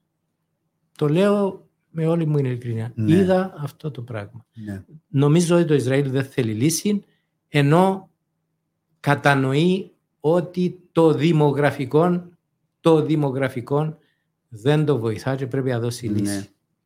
Πάντως προκύπτει ότι τούτη η ιστορία έγινε, διότι ήθελε να διαλύσει οποιασδήποτε πιθανότητες να υπογράψει συμφωνία του Ισραήλ με τη Σαουδική Αραβία. Λέγεται αυτό και έχει κάποια πολιτική βάση. Έχει βάση, αυτή. Διότι η Σαουδική Αραβία θεωρείται η Μέκκα του Ισλαμισμού και θα ήταν μια μεγάλη τομή. Θα ήταν μεγάλη ήττα των Παλαιστινίων της Γάζας εάν γινόταν αυτή η κανονικοποίηση των σχέσεων Σαουδικής Αραβίας. Οπότε η Χαμάς, για να το εξουδετερώσει αυτή την πιθανότητα, έκαμε τούτη την ενέργεια. Και ένα άλλο ζήτημα είναι, νομιμοποιείται η ανθρωπότητα, θέλεις. Εν ώψη του ότι η Χαμάς είναι μια τρομοκρατική οργάνωση, δεν υπάρχει αμφιβολία για τον τρόπο που ενεργεί. Νομιμοποιείται λοιπόν έναντι κάθε κόστους να προσπαθήσει να τη διαλύσει έξω συνετέθη, να την εξαφανίσει. Το Ισραήλ. Ναι, έστω και αν τούτο σημαίνει απώλεια αδίκως ανθρωπίνων ζώων. Όχι, η απάντηση είναι όχι κατά μένα. Δεν μπορείς να, όπως εσύ καταγγέλεις ότι σκότωσε αθώους ανθρώπους, δεν μπορεί να ανταποδώσεις όχι τα ίσα, αλλά μεγεθυμένα τα ίσα για να αποδώσεις δικαιοσύνη. Αλλά να σου πω κάτι, όταν είδα την χρωματισμό δημοσίων κτηρίων στην Ευρώπη και στην Κύπρο με τη σημαία του Ισραήλ, ήταν απέσως μετά τα γεγονότα της επίθεσης της Χαμάς. Μετά που πέρασαν μέρες και άρχισαν οι βομβαρδισμοί των Ισραηλιών, εγώ θα ήθελα, ακόμα και το κράτος μας θα δικαιολογεί να βάλει και τις δυο σημαίες. Να δείξει αυτήν την... Στέλνω ένα μήνυμα. Ολόκληρη η Γερμανία, Γαλλία, πήγαν στα δημόσια ουστήρια η σημαία του Ισραήλ. Μα εδώ τη σημαία της Κύπρου γιατί δεν την έβαλαν. Συγγνώμη, τόσα χρόνια ας πούμε, που δεν εργάζεται το έτερο μέρος, ανεξάρτητα από οποιασδήποτε δικές μας ευθύνες κατά καιρούς που δεν είδαμε ευκαιρίες, αν είχαμε ευκαιρία. Με προσβάλλει αυτό το πράγμα. Πάνω στην πύλη του Βραδεμβούργου θα χαιρόμουν να έβλεπα μετά τις επιθέσεις των Ισραηλινών στη Γάζα να βάλουν και τη δεύτερη σημαία, να στείλουν ένα μήνυμα. Ότι σας στέλνουμε ένα μήνυμα, βρέστε λύση. Δεν είμαστε εδώ μόνο για τον ένα. Βέβαια και οι Παλαιστίνοι είναι θύμα της Χαμάς. Βέβαια, για να είμαστε δίκαιοι. Δηλαδή, όπως και να το δεις, η κατάληξη τούτης της ιστορίας με τη Χαμάς είναι των Παλαιστινιακών λαών των οποίων πλήγει πρώτα και κύρια. Δεν έχουν σφαγιάσει μόνο όπως έχω ξαναπεί εκείνους τους αθώους νέους, σφαγίασαν και μέρος του δικαίου τους. Και αυτό το κάνει ακόμα πιο θηριώδες τούτο που έκαμε η Χαμάς, το ότι εγνωρίζαν τις συνέπειες των πράξεων τους. Δηλαδή ότι προκαλέσαν την αντίδραση του Ισραήλ που ήξεραν ποια θα είναι. Ότι ενώ απλώς ο Παλαιστίνιος, ο κόσμος που θα την πληρώσει στο τέλος. Μπορεί να μην αισθάνονταν και ικανοί μπαίνοντας μέσα στο Ισραηλινό έδαφος να πάνε να βρουν και να χτυπήσουν μόνο στρατόπεδα. Μπορεί να μην αισθάνονταν αρκετά ικανοί γι' αυτό και δυστυχώς έκαναν αυτόν το ανοσιούργημα, δεν ξέρω ποια λέξη μπορεί να χρησιμοποιήσει κάποιος. Μα δεν μπορεί να είναι... Ή να κρατάς εχμάλωτους νέα παιδιά, μωρά και λοιπά. Φρίκι. Δηλαδή η ανθρωπότητα τελικά πού έφτασε? Ως ανθρώπινα όντα σε τι επίπεδο έφτασαμε? Είμαι πολύ πεσημιστής σε αυτό. Νομίζω ότι η ανθρωπότητα θα καταστραφεί κάποια στιγμή. Θα αυτοκαταστραφεί. Ναι, ίσως και άλλοι κίνδυνοι, αλλά η αυτοκαταστροφή μας είναι βεβαία, διότι πρώτα απ' όλα οι άνθρωποι νομίζουν ότι είμαστε εδώ 3 δισεκατομμύρια χρόνια, 3,14 που είναι η ύπαρξη της γης. Αγνοούν ότι εδώ μπαστούν τη γη κατοικούσαν 80 εκατομμύρια χρόνια ελέφαντες και δεινόσαυροι και εμείς είμαστε εδώ 200.000 χρόνια. Ναι. Περίπου. Δηλαδή ένα δευτερόλεπτο. Ναι. Ποιος σου βεβαιώνει ότι είσαι επάπειρο, κατάλαβα. Ναι. Η γη έχει τους δικούς τους τρόπους να επιβιώνει. Θα σου πω κάτι ωραίο. Ναι. Γινόταν μια συζήτηση για το περιβάλλον που οργάνωσε το ΑΚΕΛ πριν 3 χρόνια. Είχε και ένα πάνελ για την οικονομία στο συνεδριακό κέντρο. Κάποια στιγμή από την οικονομία μετακινήθηκα στην αίθουσα που συζητούσα για το περιβάλλον. Πράγματι όλα όσα ελέγχθησαν εκεί ήταν σωστά. Πρέπει να κάνουμε αυτό, πράσινη ενέργεια, σταματήσουν οι ρήποι, να μην χρησιμοποιούμε ορυκτά καύσιμα, αιωλική ενέργεια, όλα. Και Παναγία μου θα λιώσουν οι πάγοι. Εγώ που είμαι Αμφισβητίας, εσύ που είσαι ο χέρι μου, εγώ μου άρεσε. Έκανα ότι μου άρεσε. Λοιπόν, βλέπεις πόσο το στερεώνω.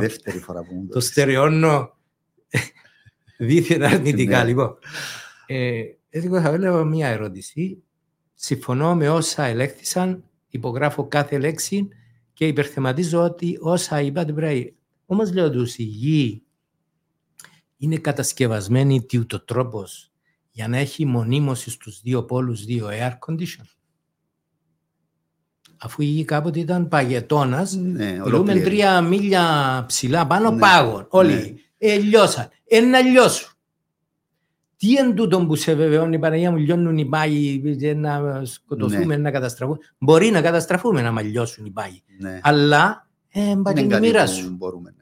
Και βεβαίως να κάνουμε ό,τι μπορούμε, ό,τι περνά από χέρι μας, να μην λιώσουν τόσο γρήγορα. Εντάξει.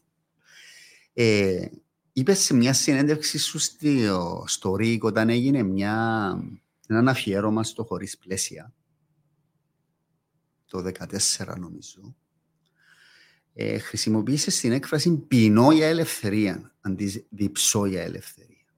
Ναι, τελευταίως έγραψα ότι κάποιοι πείνασαν για το αίμα μου. Ακόμα χειρότερο. Ναι, το πεινώ για ελευθερία είναι πιο το διψώ το λέμε συνήθως, αλλά όταν πεινάσεις είναι το θέμα.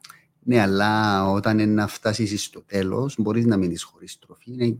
Ενώ δεν μπορεί να μείνεις χωρίς νερό, αλλά δες το μόνο φραστικά. Επειδή έχει πολυχρησιμοποιηθεί η φράση διψώ για το τάδε, έχασε η πολυχρησιμοποίηση, χάνει το βάρος της έννοιας. Οπότε εισάγει σε ένα καινούριο ρήμα, εντάξει, δημιουργεί την απορία που βάζεις εσύ. Θυμούμαι όταν έβαλες υποψήφιος βουλευτής για πρώτη φορά. Εμένα μου έκαμε πολύ αρνητική εντύπωση. Διότι έλεγε, ας πούμε, τούτος ο άνθρωπος που δεν σε ήξερα τότε, αλλά σε έβλεπα στην τηλεόραση, είναι ο ελεύθερος, το ελεύθερο πνεύμα. Ναι. Ένας άνθρωπος που έχει πνευματικές αναζητήσεις κλπ. Πώς θα υποταχθεί τώρα στον κομματικό ζυγό και την πειθαρχία? Ναι. Και έβαλα και στοίχημα με τον εαυτό μου ότι δεν θα άντεχες. 1-2 χρόνια θα αντέξει τούτη την κατάσταση. Τελικά έκανα λάθος. Πιο ανθεκτικός. Τελικά έκαμες βουλευτής, έκαμες 2 θητείες βουλευτής και 2,5 βουλευτής στα μέσον της τρίτης. Ήταν πάλι για σέναν το πράγμα, δηλαδή η στάση ζωής ότι εγώ είμαι ελεύθερος και αμφισβητώ τα πάντα. Από μια, με το να υποταχθώ εντός ή εκτός εισαγωγικών σε έναν κόμμα, σε μια διαδικασία. Όταν ήμουν στην Ευρωβουλή, κυρίως στην πρώτη θητεία, έγραψα ένα βιβλίο για ο θάνατο. Πέρασα πάρα πολύ άσχημα. αυτή η σύγκρουση στην οποία αναφέρεσαι έφτασε στο πιο ψηλό επίπεδο. Πήγα στις Βρυξέλλες για να συναντήσω έναν βαθμιδόν μειούμενον στην κάψαν του πυρήνα του κόμματος. Δεν ήταν ποτέ πιθανόν να υπάρξει καμία συνεννόηση. Δηλαδή σε ήθελαν πάνω το χέρι, κάτω το χέρι. Ήμουν έτοιμος να εκραγώ. Ίσως γι' αυτόν επέλεξες την Ευρωβουλή ή δεν είχε σχέση τούτο? Μα σου λέω, πήγα στην Ευρωβουλή για να συναντήσω αυτό το πράγμα. Ναι. Γιατί εδώ είμαστε 15-20 βουλευτές. Εντάξει, πάνω κάτω μπορούσες να συζητήσεις, να κατανοήσεις γιατί υπάρχει αυτό. Με κάποιον τρόπο. Πότε εξελέγεις πρώτη φορά βουλευτής? Το 96. Ναι. Στις Βρυξέλλες σας είπα, στην πρώτη θητεία σαν Ευρωβουλευτής, εγώ πραγματικά πέρασα πολύ άσχημα. Νιώσες ασφυξία? Πολύ.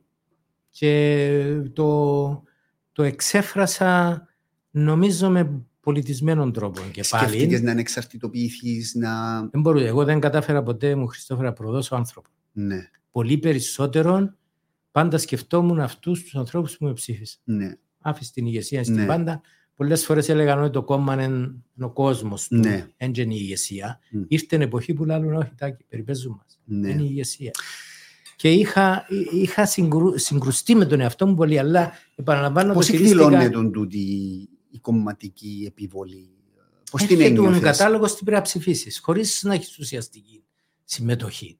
Που ήταν και δύσκολο να έχεις από τη μια, το καταλαβαίνω, διότι έχει χιλιάδες θέματα, αλλά πας σε 5-10 θεμελιώδεις ζητήματα που έχω άποψη. Έτυχε που διαφωνήσεις με το κόμμα, να πούμε? Ναι, βέβαια. Υπήρχε πάντα η όψη, μα έχουμε απόφαση συνεδριακή. Καλά, οι αποφάσεις συνεδριακές είναι η Αγία Βίβλος, που ακόμα και τη Βίβλο μα δικαιούσε να την αμφισβητήσεις. Εντάξει, είναι η απόφαση του κόμματος. Ναι, αλλά υπάρχουν πολλές αναγνώσεις κάθε κειμένου. Κάθε κειμένου υπάρχουν πολλές αναγνώσεις. Άσε που ενόμιζα ότι και οι διαδικασίες δημιουργίας της τελικής απόφασης του συνεδρίου επίσης εχόλαινε κατά την άποψή μου. Ναι. Δηλαδή μια απόφαση πρέπει να την στηρίξω απόλυτα, έστω και αν διαφωνώ, αν γνωρίζω ότι προηγήθηκε ουσιαστική και σε βάθος συζήτηση στην οποία συμμετείχα και είχα δυνατότητα να πείσω, αλλά δεν τα κατάφερα. Είναι μια ουτοπία όμως Τάκη μου, να το λέμε για τα κόμματα. Δηλαδή, τα κόμματα είναι οργανισμοί, γνωρίζουμε πώς λειτουργούν. Υπάρχουν ηγεσίες, υπάρχουν οι διαδικασίες. Είναι αλήθεια ότι εγώ μάλλον δεν το γνώριζα, αλλά επαναλαμβάνω. Ναι, έμεινες όμως στο σύστημα 15-20 χρόνια. Είπα γιατί. Δεν κατάφερα ποτέ στη ζωή μου να προδώσω έναν άνθρωπο. Ναι. Ακόμα και ανθρώπους που μου κάναν κακό. Και πρόσφατα μπορεί κάποιοι να μου κάναν πολύ μεγάλο κακό. Και αναφέρομαι, ναι. Βέβαια. Και δεν μπορώ να τους... Μάλιστα ένας που με ρώτησε ποιοι είναι αυτοί, του λέω καλά, τρίψαν τα σέρκα τους, χάρηκαν. Η απάντηση μου είναι καλά, δεν μπορούν να χαρούν οι άνθρωποι. Εντάξει, ασφαλώς δεν το εννοώ πλήρως, αλλά δεν τους ξεμπροστιάζω, πώς να το πω.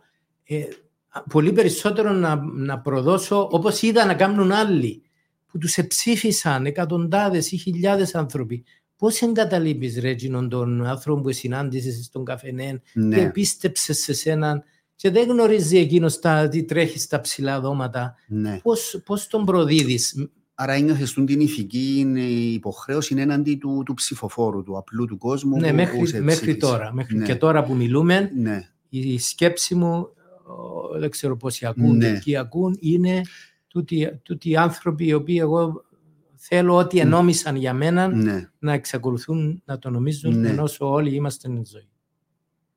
Εντάξει, βέβαια, είναι και μια συζήτηση. Κάποιος που σε ψηφίζει σε, τουλάχιστον θεωρητικά, για να είσαι εσύ, να ασκείς την κρίση σου, τη σκέψη σου, και ψηφίζεις για να σε επιθύνιον όργανο μιας άλλης κατάστασης. Δεν ήμουν. Νομίζω ότι αν υπάρχει μια εικόνα για μένα, είναι ότι παρότι ήμουν, υπάρχει εντύπωση ότι δεν ήμουν και είναι βάσιμη.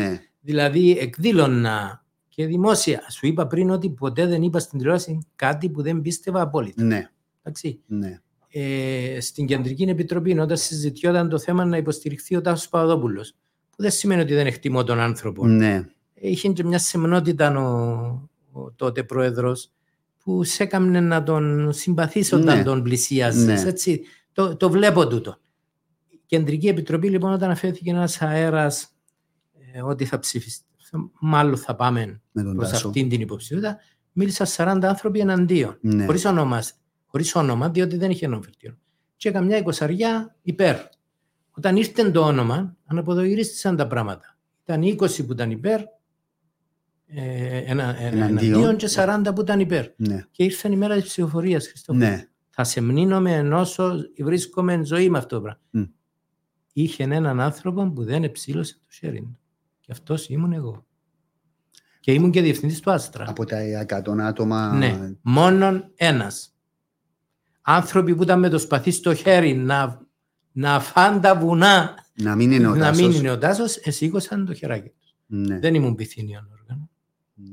Και ήμουν, επαναλαμβάνω, και διευθυντής του σταθμού που θα αναλάμβανε μια προσπάθεια να συνταχθεί με αυτήν την απόφαση. Επήρες μες στον Άστρα, αν και έχω ειδική ενότητα για τον Άστρα, άλλη 12 ετία και μια πορεία πολύ σημαντική, την κρίνω εγώ, παρακολουθώντας το ραδιοσταθμό τότε, παρακολουθώντας την πορεία σου στην ουσία, διότι είναι επειδή πήγες εσύ στον Άστρα και έγινε τι έγινε κατά τη γνώμη μου. Ήταν μεγάλη αλλαγή τότε στον Άστρα, έφερες το μέσο. Όμως να πάμε λίγο πίσω. Ρωτά και κάποιος εδώ ότι ακόμα δεν μας είπες ότι η Ακουρδάλεια είναι με θηλυκό. Πρέπει μεγάλος πλάκας. Είναι θηλυκό, λοιπόν. Θυμούμαι που με διόρθωσες και εμένα. Ναι. Και όποιον ακούσω και πει τα, αμέσως δεν υπάρχει καμία αμφιβολία, θα παρέμβω. Διότι η γλώσσα είναι η πατρίδα. Δεν το κάνω από φίτσο. Η γλώσσα είναι η πατρίδα. Είναι η Ακουρδάλεια και οι δυο μαζί είναι η Ακουρδάλεια. Και έχει πάνω και κάτω. Ναι, πολλοί μου λένε αφού είναι δύο. Καλά, το θηλυκό δεν έχει πληθυντικό. Τι είναι αυτή η ανταπάντηση. Ας σε ρωτήσω, ποια είναι η πρώτη σου μνήμη από την Ακουρδάλεια? Ποια είναι, τι θυμάσαι, ας πούμε? Θυμάσαι το δημοτικό, θυμάσαι το μπακάλικο? Τι φέρνει στη μνήμη σου? Κοιτάξτε, Χριστόφορε, εγώ έφτασα το τέλος της νεολιθικής περίοδου. Εντάξει. Δηλαδή, ο δρόμος ήταν χώμα και κάμποσες πέτρες. Είχε 200 κατοίκους στο χωριό, αλλά 500 σκύλους, 3.000 πρόβατα, αναγκαωστήν κατσέλες, νερό δεν είχαμε, ρεύμα δεν είχαμε. Τουαλέτες δεν είχατε? Ασφαλώς όχι. Σου πω κάτι ξανά ωραίο εδώ. Είχα ένα θείο, ποιος έκαμε χρόνια στην Αίγυπτο. Ήρθε λοιπόν, φωνάζει μια ημέρα χωριάνα, του λέει, έλα σε θέλω, θα σε πάρω στο χωράφι μου. Μιλούσε και λίγο καλαμαρέ, διότι ήρθε με την Αίγυπτο. Του λέει, βλέπεις εδώ αυτήν την ντοματιά? Ναι. Του λέει, βλέπεις τι έχει δίπλα? Κάποιος πήγε και αφόδευσε. Του λέει, μιλούμε για την εποχή τώρα ΕΟΚΑ. Και του λέει, πάνε και ξυντερίζονται σε ξένη περιουσία και ψάχνουν για ελευθερία. Ο πολιτισμός είναι που καθορίζει την ελευθερία. Είχε πολιτισμό όμως το χωρικό. Δηλαδή, εγώ μεγάλωσα νομίζοντας ότι είμαστε όλοι αγγέλοι. Άρα αυτή ήταν η εκπομπή από το σπίτι μου. Ο πατέρας μου είχε το συνεργατικό παντοπολείο. Άρα μεγάλωσα... Ήταν ο κεφαλαιοκράτης του χωριού. Όχι, δεν ήταν δικό μας, ήταν του συνεργατισμού. Ήταν υπάλληλο. Ήταν συνεργατισμός. Πόσα παιδιά, πόσα αδέρφια? Είμαστε 5. 3 κορίτσια και εγώ μικρός. Πάντα όταν τους πίσω μικρός, λαλούς σου εμποτζίζεσαι από μένα. Ήσουν ο αγαπημένος της μάνας σου? Όχι. Η μάνα μου, όποτε της έλεγαν ο γιος σου έγινε βουλευτής, αμέσως απαντούσε, εμένα τα παιδιά μου είναι όλα το ίδιο. Αμέσως. Δεν επέτρεπε. Και ο παπάς μου, πολλοί. Ήμασταν όλοι ίσοι. Όλοι, απολύτως. Λοιπόν, άρα έτσι μεγάλωσα και θυμούμαι δουλειές. Είχαμε και κοπάδι. Έκαμνες τον βοσκό? Ναι. Έπαιρνες τις έγιες, ας πούμε, έξω? Έγιες δηλαδή. Τι είδα, τσούρες? Τσούρες είναι οι έγιες. Ένα επίπεδο. Ήταν πρόβατα και κατσίκες. Θυμούμαι όταν ήρθε το νερό στο χωριό. ξέραμε ότι για μήνες εργάζονταν κάποιοι να φέρουν τις σωλήνες από πάνω. Ξαφνικά, εντάξει, ήρθε η σωλήνα, την έβαλαν πάνω σε έναν διχάλι και κάποιος επήγαινε να το ανοίξει. Ναι. Οπότε κουαλήθηκαν όλων των χωριών εκεί να δούμε. Όταν ήρθε το νερό, τραντάχτηνε η σωλήνα, πέταξε κάποιες οκάδες λάσπη με μποτόνους και άρχισε να τρέχει το νερό. Τι είναι αυτό το πράγμα? Και αντί να τρέχει μέσα στον ποταμό, έτρεχε πλέον στις στράτες.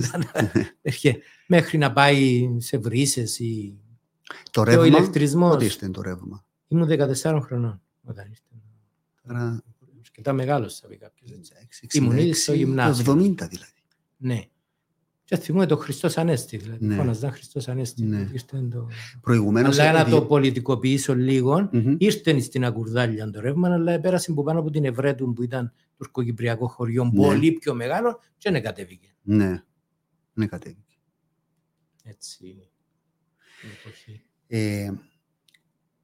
Ιδεολογικά, πότε συνειδητοποίησες ότι τοποθετήσουν στον χώρο της αριστεράς? Εξ οπάς μου ήταν δημοκράτης άνθρωπος. Ήταν του Μακαρίου, μακαριακός. Ναι. Θυμούμαι όμως που είπε μια φορά, αν δεν υπήρχε η Σοβιετική Ένωση, του Αρκάτη ήταν να του φακούν κόμμα με τον Βούρτουλα. Ναι. Χωρίς να είναι ανήκει στο ΑΚΕΛ. Ναι. Αυτή η φράση, τι σημαίνει ρε παιδί μου, μωρόν όταν το άκουσα, αλλά μου έμεινε. Τι σημαίνει ήταν να φακούν του εργάτη με τον Βούρτουλα, αν δεν υπήρχε η Σοβιετική Ένωση? Λοιπόν, άρα ήταν άνθρωπος που κοίταζε λίγο. Έπαιρνε τη χαραυγή κάθε εβδομάδα, έρχεται ο ταχυδρόμος να φέρει χαραυγή. Γιατί τη χαραυγή και όχι κάποια άλλη εφημερίδα? Εντάξει. Άρα ήταν δημοκράτης με αντιλήψεις ευρύτερες προς την αριστερά, να το βάλω έτσι. Ο αδερφός μου πήγε στρατιώτης από την Πάνω Ακουρδάλεια στην Άσπρη Μούτη. Ποιος ξέρει που είναι? Γιατί? Πώς έγινε αυτό? Πώς είναι δυνατόν? Το καθεστώς τότε είχε έναν άνθρωπο σε κάθε χωριό που καθόριζε. Έβλεπε έξερα εγκαταστάσεις και αμήρασε. Ναι. Ο πατέρας μου σου είπα ότι ήταν υπεύθυνος του συνεργατικού παντοπολίου και έκαμε αίτηση για να του δοθεί άδεια ΤΑΦ. Δεν είχαμε το χορκόν αυτοκίνητο, έπρεπε να φέρει εμπορεύματα, έπρεπε να πάρει κόμμα. Δεν τον ενέκρινα. ΤΑΦ. Επειδή αγόρασε μετά ο ίδιος ένα μικρό κόμερ, μοιάζει πολύ με κάτι Volkswagen που βλέπω σήμερα, μικρό λεωφοριάκι, και ξαναήρθε με άλλη αίτηση και λέει έχουμε και το χωρίο, θέλουμε ένα, όχι. Και αναγκάστηκε και πούλησε το. Γυμνάσιο που πήγες? Στην Πάφο. Στην Πάφο. Που σήμερα λέγεται Πάφο, στο χτήμα. Στο χτήμα. Πηγαίνω ερχόσου στο χωριό? Όχι, εμένα έτσι το ονομάζαμε σε Καμαρούαν. Καμαρούαν, μια σταγιά? 2 επί 3. Ναι. Μόνος σου έμενες? Τα πρώτα 2 χρόνια ήμουν εγώ, ο αδερφός μου και η αδερφή μου, μετά τέλειωσαν το Λύκειο, γυμνάσιο τότε. Τα αδερφιά μου είναι και έμενα μόνος μου. Όλες τις μέρες της εβδομάδας δηλαδή? Ναι, και πήγαμε στο χωριό, όχι ούτε Σαββατοκυριακό. Δεν είχαμε λεωφορείο, μας πάρει. Έρχεται ένα λεωφορείο κάθε Παρασκευή από τη Λισόν ή από τη Γιόλου και έπαιρνε όσους ήθελαν να πάνε στο χτήμα, να ψουνίσουν, να πάνε στο γιατρό κλπ. Και επέστρεφαν πίσω. Τότε είχε σχολείο και το Σάββατο. Ήταν αδύνατο να πάει. Ερχόμαστε στο χωριό Χριστούγεννα, Πάσχα, καλοκαίρια. Και πώς ζούσετε μόνοι σας, μαγειρεύετε μόνοι σας, διαβάζετε? Ναι. Τα δύσκολες εποχές. Ήταν, αλλά εγώ δεν το σκεφτόμουν. Είχες και τότε άγνοια κινδύνου? Ναι, πολύ. Δεν ήξερα ότι ήταν δύσκολες. Νόμιζα ότι ήταν όλοι έτσι. Εντάξει, άμα δεν δεις κάτι άλλο και ξέρεις πώς παίρνουν αλλού. Ναι, οπότε όταν δεν είχαμε καθοδήγηση, ρε παιδί μου, μένεις μόνος σου, αφιέρωσε μια ώρα να διαβάσεις. Ήσουν καλός μαθητής? Τα πρώτα 3 χρόνια όχι, καθόλου. Ήμουν... Αφού δεν διαβάζα, ούτε ήξερα ότι... Εν ήσουν μέσα, εν είχες προπαίδεια. Ναι, μπήκε. Και εντάξει, να το πούμε και αυτόν, απεφασίστη λοιπόν οικογενειακός ότι Τετάρτη τάξη θα πάω στην τεχνική σχολή να γίνω ηλεκτρολόγος. Σε ενδιαφέρει τους. Ναι, πάρα πολύ. Έκανα διάφορα κόντακτ, να κρούσω με το σχολείο. Και εκεί Είχαμε έναν καθηγητή ο οποίος ήταν στα ελληνικά. Και μια μέρα λέει του παπά μου, αυτός ο άνθρωπος του λέει για τα γράμματα. Γραμματιζούμενος. Πρέπει να πάει πίσω, γράφει πολλά καλά κλπ. Και επέστρεψα πίσω. Αλλά έχασα ένα χρόνο τότε, διότι είχε 3-4 μαθήματα που δεν τα κάναμε στην τεχνική. Ναι. Έκαμε σε ένα χρόνο δηλαδή ηλεκτρολογός. Ναι, δεν το θυμούμαι τίποτα, δεν επιμείνεις. Ναι. Δεν το ξαναείπες του. Εντάξει, πράγματα που κρατούμε τα πίσω. Ναι. Το φύλακα, λέω, τούτο να το πω, Χριστό. Λοιπόν, και υπήρχε τούτη η ανάγκη να απολέσω έναν έτος. Ναι, σαν τότε, ας πούμε, είχες αγαπημένα μαθήματα, ήσουν της ιστορίας των ελληνικών. Όταν πήγα μετά τετάρτη τάξη πίσω στο γυμνάσιο, ναι, είχα καταλάβει πλήρως πλέον ότι δεν ήμουν κακός στα μαθηματικά. Με έπιασε έτσι το πάθος των μαθηματικών, το θυμούμαι τούτον. Αλλά εντάξει, συγκυρίες, σίγουρα... Ας πούμε με τι βαθμό τελειώσες το γυμνάσιο. 17,1. Το 0,1 σου άρεσε. Χάσει για 19-20. Μα καλέ μου, σου λέω ότι εμένα μες σε καμαρού αν είμαστε νηστικοί. Ναι. Το μεγάλο διάλειμμα, φίλε μου, ναι. έτυχε σου να παίζει το στομάχι σου από την πείνα. Έτυχε μου από δίαιτα, όχι από την πείνα. Από πείνα, ναι. Νομίζω ήταν καλό υπό τις περιστάσεις. Ναι. Και μετά στρατό, πού έπηγε στρατό? Στο Κενπάφου. Ναι. Μετά πήγα 4 μήνες στην ΣΕΑΠ Κρήτης. Γιατί, να το εξηγήσω, διότι κάποτε που είπα του Χριστόφια ότι ήμουν αξιωματικός, τον είδα ότι ενοχλεί και σου λέει τι έγινε δάμε και τούτος επίε ένα τυπολογαός. Δεν το είχα σκεφτεί τότε, δεν τον ενημέρωσα. Εντάξει, να το πούμε, ο λόγος είναι διότι θεωρείτουν ότι πηγαίναν ειδικά εκείνη την εποχή οι άνθρωποι δεξιών πεποιθήσεων που είχαν άκρες με την κατάσταση. Όμως, εγώ πήγα το 1975 στο στρατό, τον Ιούλη, είχε προηγηθεί πραξικόπημα εισβολή και στην Πάφων κάτω από κάποιες συνθήκες δεν πήγαινε ούτε ένας εκείνη τη φουρνιά που δεν ήταν μακαριακός. Ναι. Εντάξει. Μάλιστα είχαν ανακοινωθεί τα ονόματα, ξέρω, ήταν 70 άτομα πόσοι, και μέσα υπαρισέφρισαν 3 που ήταν της ακροδεξιάς παράταξης. Μάλιστα. Και ακυρώθηκε ο κατάλογος και ανακοινώσαν άλλον μια εβδομάδα μετά για να μην μπουν ούτε εκείνοι 3. Μάλιστα. Ναι, και έτσι, άρα πήγες στην Κρήτη 4 μήνες. Και μετά επέστρεψα. Ήρθα αμέσως Λευκοσία και ήμουν υπεύθυνος μερικών φυλακίων από το Θηλαίον Παλουριωτήσης, όπως λεγόταν τότε, μέχρι το Καϊμακλή. Σημείωσε ότι τολμώ να σου πω ότι είναι η πρώτη φορά που έρχομαι Λευκοσία. Ναι. Εντάξει. Η πρώτη φορά που πήγες εκτός Κύπρου όταν πήγες στην Κρήτη. Ναι. Η πρώτη φορά Λευκοσία, νύχτα. Ένα Land Rover να σου χακάει ρούς, του ήταν τα φυλάκια σου, λες, κύριε Λέσον, τι γίνεται? Ήταν και τα πρώτα χρόνια μετά τον πόλεμο, κατοχή, ήταν τα πράγματα πάρα πολύ αγρία τότε. Είχα ένα στρατιώτη, ήμουν μαζί με ένα στρατιώτη. Έκανα εκπομπή με την Ελίτα στο Σίγμα και άνοιξαν και τηλεφωνικές γραμμές. Βγαίνει ένας και λέει, εντάξει, είπαν κάποια καλά πράγματα, αλλά λέει μια ημέρα ήταν να τον παίξω. Του λέω, θυμούμαι, αφήνεις με να το πω εγώ. Ναι. Ήρθε και μου λέει, θέλω να με καλύψεις, να λείψω 3 μέρες, να πάω στο ορκό μου, που ήταν το Αυγόρου, διότι μου λέει, έχει 1,5 χρόνο να πάω σπίτι, εξεράναν τα ρούχα πάνω μου, να πάω να πληθώ, 3 μέρες και να με καλύψεις. Του λέω, ρε, έχει 2 χρόνια να πάει σπίτι. Εντάξει, είχα και εγώ 16 μήνες να πάω, όταν μου είπε έτσι. Ναι. Του λέω να πάεις. Μου λέει, κοίταξε να είσαι, αν μου λάλες όχι, λέει μου, ήταν να σε παίξω. Είσαι το πιστόλι πίσω και έφκανε το έξω μου. Αν μου λάλες όχι, λέει μου, ήταν να σε παίξω. Τώρα, αστεία, σοβαρά, ελέγχθη. Στρατιώτης Καλιτσών Νίκος. Για να μην νομίζεις ότι λέμε κουβέντες. Μπορείς να επικοινωνήσεις μαζί. Ήταν δύσκολες οι εποχές τότε των στρατιωτών, των αξιωματικών. Πολύ. Και είχαμε και δολοφονίες 1-2 στρατιωτών. Δεν ήταν στη Δημιουργία μου, αλλά ήταν δίπλα. Έμεινες στο 2013 εσύ δηλαδή τότε? 2011 ήταν. Και η έδρα μου ήταν μέσα στο δημοτικό σχολείο του Θηλαίων Παλαιροδιώτησης, που δεν λειτουργούσε τον πρώτο χρόνο που πήγα εκεί. Μετά χτίσαμε εμείς μια ολόκληρη με σάκους, ας το πούμε, κατά μήκος ενός μεγάλου διαδρόμου για να ξανανοίξει το σχολείο, να μην έχουν οπτική επαφή οι Τούρκοι με τις μαθήτριες, διότι ήταν Θηλαίων. Και μετά άνοιξε το πράγμα, το γήπεδο, όταν πάει κανείς εκεί. Πόσοι φοιτητοί αν έκαμε 26 μήνες τότε? Ναι. Άρα τέλειωσες το 1977. Ναι. Το 1977. Η Αθήνα πώς προέκυψε οι σπουδές στην νομική?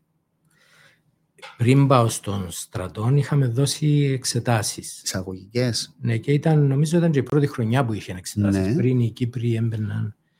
Και είχα περάσει στην νομική. Ναι. Νομίζω είχα βάλει 2 αιτήματα, φιλολογία και νομική. Και πήρα την νομική. Και έκανα το εξής. Ενώ ήμουν στο στρατό, μπορεί να με θυμώ ακριβώς τις ημερομηνίες, ή πριν πάω στο στρατό, είχαν ξεκινήσει τα μαθήματα εκεί και πήγα και έκατσα εξετάσεις. Ήταν 5 μαθήματα του πρώτου έτους. Υπήρχε εκείνο το ανόητο σύστημα ότι άμα περάσεις, δικαιούσε να πάρεις 3 μαθήματα μεταφοράν. Ναι. Πήγα εγώ, πέρασα 2 μαθήματα, άρα ήμουν δευτεροετής φοιτητής με 3 μαθήματα μεταφοράν όταν ήμουν στον στρατό. Ναι. Και στο στρατό ζήτησα άδεια στο δεύτερο έτος που ήμουν εκεί για 15 μέρες και πήγα και έδωσα ξανά εξετάσεις και πέρασα τα 3 τα προηγούμενα και άλλα. Και όταν πήγα δηλαδή στην Ελλάδα ήμουν ήδη τριτοετής. Με λίγα λόγια δεν κατάλαβα νομική. Με λίγα λόγια. Γι' αυτό δεν ακολούθησα το επάγγελμα, διότι δεν κατάλαβα πώς γίνεται. Σε εξέταρε η νομική, εν είχες ας πούμε ή απλά ήταν μια σπουδή? Όχι, δεν με εξέταρε. Ήταν η δημοσιογραφία που... Όχι. Όταν ήρθα πίσω και αναζήτησα δικηγόρο να κάνω άσκηση, θα πούμε το όνομα του δικηγόρου. Γιατί? Μου λέει κάποιος, με ποιο λέει έκαμε στην άσκηση, είπα. Μου λέει, μα πιέζεις να τους μάθεις, το ξανά σε μάθω. Λοιπόν, δεν έμαθα τίποτε, δεν μου άρεσε. Και συνέβη και το εξής, πολύ περίεργο. Τότε ξεκίνησα συνεργάτης στο ΡΙΚ και έκανα έναν ντοκιμαντέρ για το άσυλο ανιάτων. Φρενοκομείων, πώς ονομάζονταν. Δυστυχώς τότε είχε την απόφαση το κράτος να κλείει τον κόσμο εκεί. Ήταν πιο σωστή η απόφαση στη συνέχεια να μπουν στην κοινότητα κλπ. Και έκανα πολλές συνεντεύξεις με ανθρώπους που ήταν εκεί στους διαδρόμους, στην αυλή, μου είπαν ωραία πράγματα. Και την ίδια εποχή έκανα την άσκηση. Και μπαίνω στην Βουλή των Δικαστηρίων και βλέπω τους δικηγόρους με εκείνες τις κυβέρνους και για να μπορέσουν να περπατήσουν άνοιγαν και λίγο τα φτερά τους και πήγαιναν έτσι λίγο σαν αετοί χτυπημένοι από βαριά πτώση πυράβλου και κάμποσους υπόδικους ή κατάδικους εκεί στα καφενεία. Λέω, Παναγία μου, συγγνώμη για την έκφραση, εμποδά το πρόβλημα, δεν εμποτσί. Φύγε Τάκη. Δεν ήθελα ποτέ μου να πατήσω το πόδι μου στα δικαστήρια. Αλλά φαίνεται ότι η μοίρα επιβαλλόταν να μάθω τι να που γίνεται εκεί μέσα. Ήταν ας πούμε τρομακτική εικόνα των κυβέρνων και τούτων. Ναι, αφού έβαλα νομοθεσία να καταργηθεί όταν ήμουν στη Βουλή. Και δεν επέρασε, διότι είχε βουλευτές δικηγόρους που ήθελαν να φορούν την κύβερνο. Εντάξει, υπάρχει μια παράδοση, βέβαια ένα αγγλικό κατάλοιπο, αλλά υπάρχει έτσι μια παράδοση, τουλάχιστον κατά τις ακροάσεις, να υπάρχει η αλλά ο καλοκαίρι κάλλονται. Δεν που γίνεται, φεύγει εκείνη, πώς γίνεται και φεύγει εκείνη, το πνεύμα που σε περιβάλλει είναι και της ενδυμασίας. Λόγω της ζέστης. Φεύγει είναι και της ζέστης. Εντάξει, να σου πω. Ναι, πράγματι, η ζέστη μπορεί να εξαϊλώνει πράγματα. Στο δικαστήριο υπάρχει, όπως θα είδες και εσύ, το τυπικό. Σημαντικό το τυπικό της διαδικασίας. Εντάξει, καλέ, το καταλαβαίνω σήμερα. Τότε ήταν εικονιστικά που το είδα. Λίγο σκηνοθετικά, λίγο εικόνα. Δεν μου άρεσε. Τώρα, προέκυψε το ΡΙΚ, έχεις πει πολλές φορές στην ιστορία. Για το πώς πήγες στο ΡΙΚ, ξεκίνησες και προέκυψε μετά η εκπομπή. Θέλω να σταθούμε λίγο στο θέμα των συνθηκών που υπήρχαν τότε. Εργασίας ιστορία. Ήρθε και ο Παύλου εδώ και είπε, περιέγραψε πώς ήταν η κατάσταση, τις δυσκολίες που αντιμετωπίζαν οι δημοσιογράφοι, την ανελευθερία που υπήρχε ή μια άλλη προσέγγιση, να την πούμε. Δηλαδή δεν βάλω και κατά ανάγκη κακό πρόσημο. Έτσι ήταν η νοοτροπία μας τότε. Εσύ έζησες τούτο το πράγμα, δηλαδή ένιωσες πιέσεις, είχες παρεμβάσεις στο Χωρίς Πλαίσια. Είχες υποδείξεις. Εγώ τότε έστειλα μια επιστολή στον Επίτροπο Διοίκησης, Χαραλάμπους. Κύριος Χαραλάμπους, ναι, ήταν ο πρώτος Επίτροπος Διοίκησης. Του είπα, δεν με αφήνουν να κάνω τη δουλειά μου. Στο ΡΙΚ ήταν μια μικρή, ένα παθαρέαν τραλαλά. Ναι, ενώ ήσουν υπάλληλος του. Ναι, καταγγείλαμε στον Επίτροπο Διοίκησης, μα είναι δυνατόν. Ήταν ανήκουστον. Ανήκουστον, αλλά το πρόβλημα εδώ ποιον είναι. Είναι εγώ που δεν καταλάβαινα ότι ήταν ανήκουστον. Ναι. Το θεώρησες φυσιολογική. Και εκείνοι έπαθαν ανήκες στον βλάβη. Ήταν ανήκουστον. Όμως, θα το ξεκαθαρίσουμε, είναι στο ΡΙΚ που έγινε η εκπομπή. Ναι. Άρα, στο ΡΙΚ που έγινε η εκπομπή. Αφού δεν είχε ένα άλλο σταθμό τότε. Στη συνέχεια έκαναν άλλοι. Έγιναν, αλλά σε εποχές πιο εύκρατες. Ναι. Και σήμερα το να κάνεις θέματα που ηγέρθησαν τότε, δεν ακούγονται όπως ακούγονταν τότε, διότι... Μπορεί να χαθούν εντελώς. Ναι. Εντάξει, δεν υπήρχε άλλη, αλλά το 90 υπήρχε, το 91 υπήρχε, είναι ο λόγος. Το 94 η εκπομπή. Ναι. Ήρθε και ο Αντένα, γιατί είναι στο ΡΙΚ που έγινε, να το σεβαστούμε. Ναι. Αλλά υπήρχε ένα διοικητικό συμβούλιο που διορίστηκε τότε από τον πρόεδρο Βασιλείου. Μάριος Ηλιάδης. Και ήθελαν, ο Μάριος Ηλιάδης, ναι, και ο πρώτος ήταν ο Χρήστης Δημητριάδης. Πες μας την ιστορία με ο Χρήστης του Δημητριάδη που... Γιατί θυμάσαι, απες το να βεβαιωθούμε ότι μιλούμε για το ίδιο. Είναι ένα κύριο που το εσέρβιρε στην Πάφον. Ήταν ένας φίλος μου όταν ήμουν τρίτη, τετάρτη ταξί, μου λέει υπόψε. Θα έρθεις, μου λέει, να πάμε να κάνουμε τα καρσόνια, έχει χωρών το ΑΠΟΠ. Ο ΑΠΟΠ στην Πάφο. Λέω, εγώ έτσι δουλειά δεν ξανακάμα, ντρέπομαι. Ναι. Μου λέει, κοίταξε, θα πάρουμε μια λίρα, θα φάμε, μπορεί να πάρουμε και πουρπουάρ, και θα φέρουμε τη φαΐ σπίτι να τρώμε μια εβδομάδα. Μάλιστα. Άρα, σιγουράκι. Επία. Μου λέει, του λέω, δεν ξέρω, προετοίμασμε, μου λέει, κοίταξε, να πάρεις 10 τραπέζια, θα σου λένε πόσα άτομα είναι, πήγαινε στην κουζίνα, θα σου λένε, τα παίρνεις, δεν είναι τίποτα. Ναι. Πήγα σε ένα τραπέζι, λέει μου κάποιος, θα τους πεις, λέει μου, εκεί στην κουζίνα, θέλω να μου βάλω μέσα στο πιάτο μου και τα αυτιά του σύρου, ξεροψημένα. Ναι. Για τους πεις για τον βουλευτή, τον Δημητριάδη. Μάλιστα. Αντράπηκα. Πάω στο φίλο μου, του λέω, πρέπει να αλλάξουμε τραπέζια, έγινε τούτη δουλειά. Μου λέει, γιατί το και το, εγώ μπορώ να πάω στην κουζίνα και να σου πω, θέλω τα αυτιά του σύρου. Ήταν το απάνθρωπο του πράγματος που σε ενόχλησε. Δεν μπορούσα να βγάλω από στόμα μου τέτοια φράση. Ναι. Ποιον είναι το φοβερό. Ήταν πρόεδρος του Συμβουλίου, πήγα για interview κοντά του και διορίστηκα και δεν είχα σκεφτεί ότι είναι αυτός. Ναι. Πότε το συνειδητοποίησες? Κάποια στιγμή παρερχομένων των ετών, ναι. Λέω, κύριε Λέισον, θυμήθηκα του, κάπου διάβαζα ποιοι ήταν οι βουλευτές του ΑΚΕΛ, τότε ήταν βουλευτής Πάφου του ΑΚΕΛ. Ναι. Και λέω, κοίταξε κύριε, αυτός ήταν. Ήταν σπουδαίος άνθρωπος.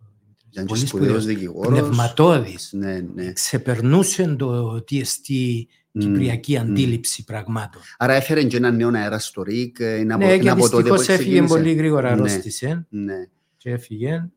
Και εντάξει, και ο Μάριος Ηλιάδης που ακολούθησε ασφαλώς στήριξε πάρα πολύ. Το ΡΙΚ, ναι. Όμως, πες μου για το τι επικρατούσε τότε, πώς ήταν η κατάσταση, η ελευθερία των δημοσιογράφων. Και ξέρω, επειδή η εκπομπή ξεκίνησε και η πρώτη εκπομπή ήταν η μόνη εκπομπή που έκατσαν, ήταν βιντεογραφημένη. Ναι. Η μόνη. Ποιος ήταν ο πρώτος φιλοξενούμενος? Πρόεδρος. Πρώτος φιλοξενούμενος. ήταν ένας ναρκωμανής. Ναι. Μα σήμερα το ακούς δεν είναι τίποτε, Ναι. αλλά τότε ήταν μεγάλη υπόθεση. Βγήκε ένας να πει ότι... και την είδαν το Διοικητικό Συμβούλιο. Και είπαν, οκ, να μεταδοθεί. Ναι. Η εκπομπή έπιασε αμέσως κόκκαλο. Ναι. Είπαν ο κόσμος, χωρίς πλαίσια, Ναι. άκου τίτλο. Και πράγματι, ρε παιδί μου, κοίταξε τι έκαμε. Και είπε πράγματα αυτός ο άνθρωπος. Στη συνέχεια ήρθε, ξέρω, η εκπομπή του Ιαονιλία Σαμάρα, Ναι. που έγραφαν οι εφημερίδες για καθημερινός πέραν του έτους. Ναι.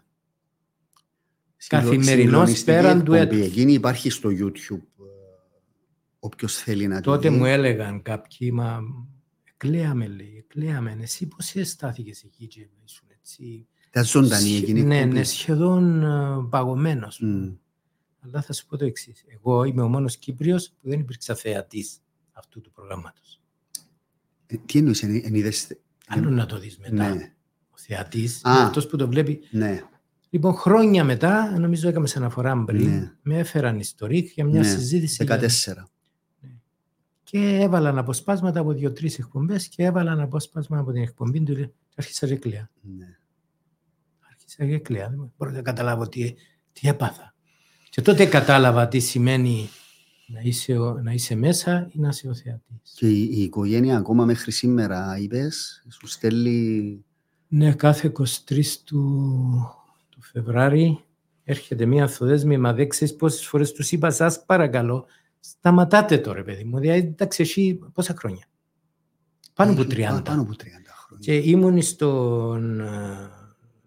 στο ΡΙΚ, έρχεται οι ανθοδέσμοι. Επία στον Άστρα, έρχεται οι ανθοδέσμοι. Επία στη Βουλή, έρχεται οι ανθοδέσμοι. Επία στις Βρυξέλλες, έρχεται οι ανθοδέσμοι στο σπίτι μου εδώ. Μεγάλωσε η κόρη που μου έστελνε την ανθοδέσμη και συνεχίζει η εγγονή. Και όταν στην εγγονή είπα, μόλις προμηνός έχουμε κάποια επικοινωνία. Ναι. Και λέω, σε παρακαλώ, δεν νιώθω καλά. Θέλω να σταματήσω. Μου λέει όχι. Και όταν φύγω εγώ, κάποιος άλλος θα στέλνει στα παιδιά σου, μου είπε. Ναι. Όμως καταλαβαίνεις ότι τώρα μιλούμε για κάποιους ανθρώπους μες στο χορκό, ας πούμε, που δεν είχε δουλειά η μάνα, μεγαλώσαν τα μωρά σαν τα μωρά του προδότη. Εκείνη η εκπομπή ήταν μια εξομολόγηση, μια λύτρωση αν θέλεις. Δηλαδή το ότι τους εδόθηκε βήμα και τα είπαν και τα κρατούσαν μέσα τους. Όχι, και το ότι η Εκκλησία και το κράτος, η Εκκλησία ήρθε ο τότε Αρχιεπίσκοπος Χρυσόστομος ο Δεύτερος, ναι. και τον έκαμε μνημόσυνο και τον ονόμασε ιερομάρτυρα, ναι. Και το κράτος έδωσε μια σύνταξη, ναι. Και το κράτος το ίδιο. Ναι. Άρα δηλαδή δεν ήταν. Ναι. Βεβαίως ήταν πρώτα και πολλά και πάνω απ' όλα το ότι ακούστηκε το δράμα τους, αλλά. Σε κάποια φάση θυμούμαι διακόπηκε η εκπομπή. Ναι. Τι έγινε τότε? Ήταν που έφερες εκείνον τον Νεοκύπριο, τον Παναγιώτου, ναι, τότε ναι, που έγινε. Δεν είμαι απόλυτα βέβαιος αν ήταν μετά από εκείνον. Διαμάλλωσες με το ΡΙΚ, τι έγινε? Νομίζω ότι μεσολάβησε και μια επίσκεψη μου 4 μήνες στην Αμερική. Γι' αυτό έπαιξε ρόλο, συνδυάστησαν κάποια πράγματα. Ναι. Είχα πάρει μια υποτροφία από το Fulbright για κάποιους μήνες και πήγα στην Αμερική. Διακόπηκε λοιπόν ένα χρόνο και επανήλθε. Δεν θυμούμαι αν ήταν. Διότι μετά από την εκπομπή με τον Παναγιώτου που παρεπιπτόντος Τσίνος δεν δέχεται ότι είναι νεοκύπριος. Ναι.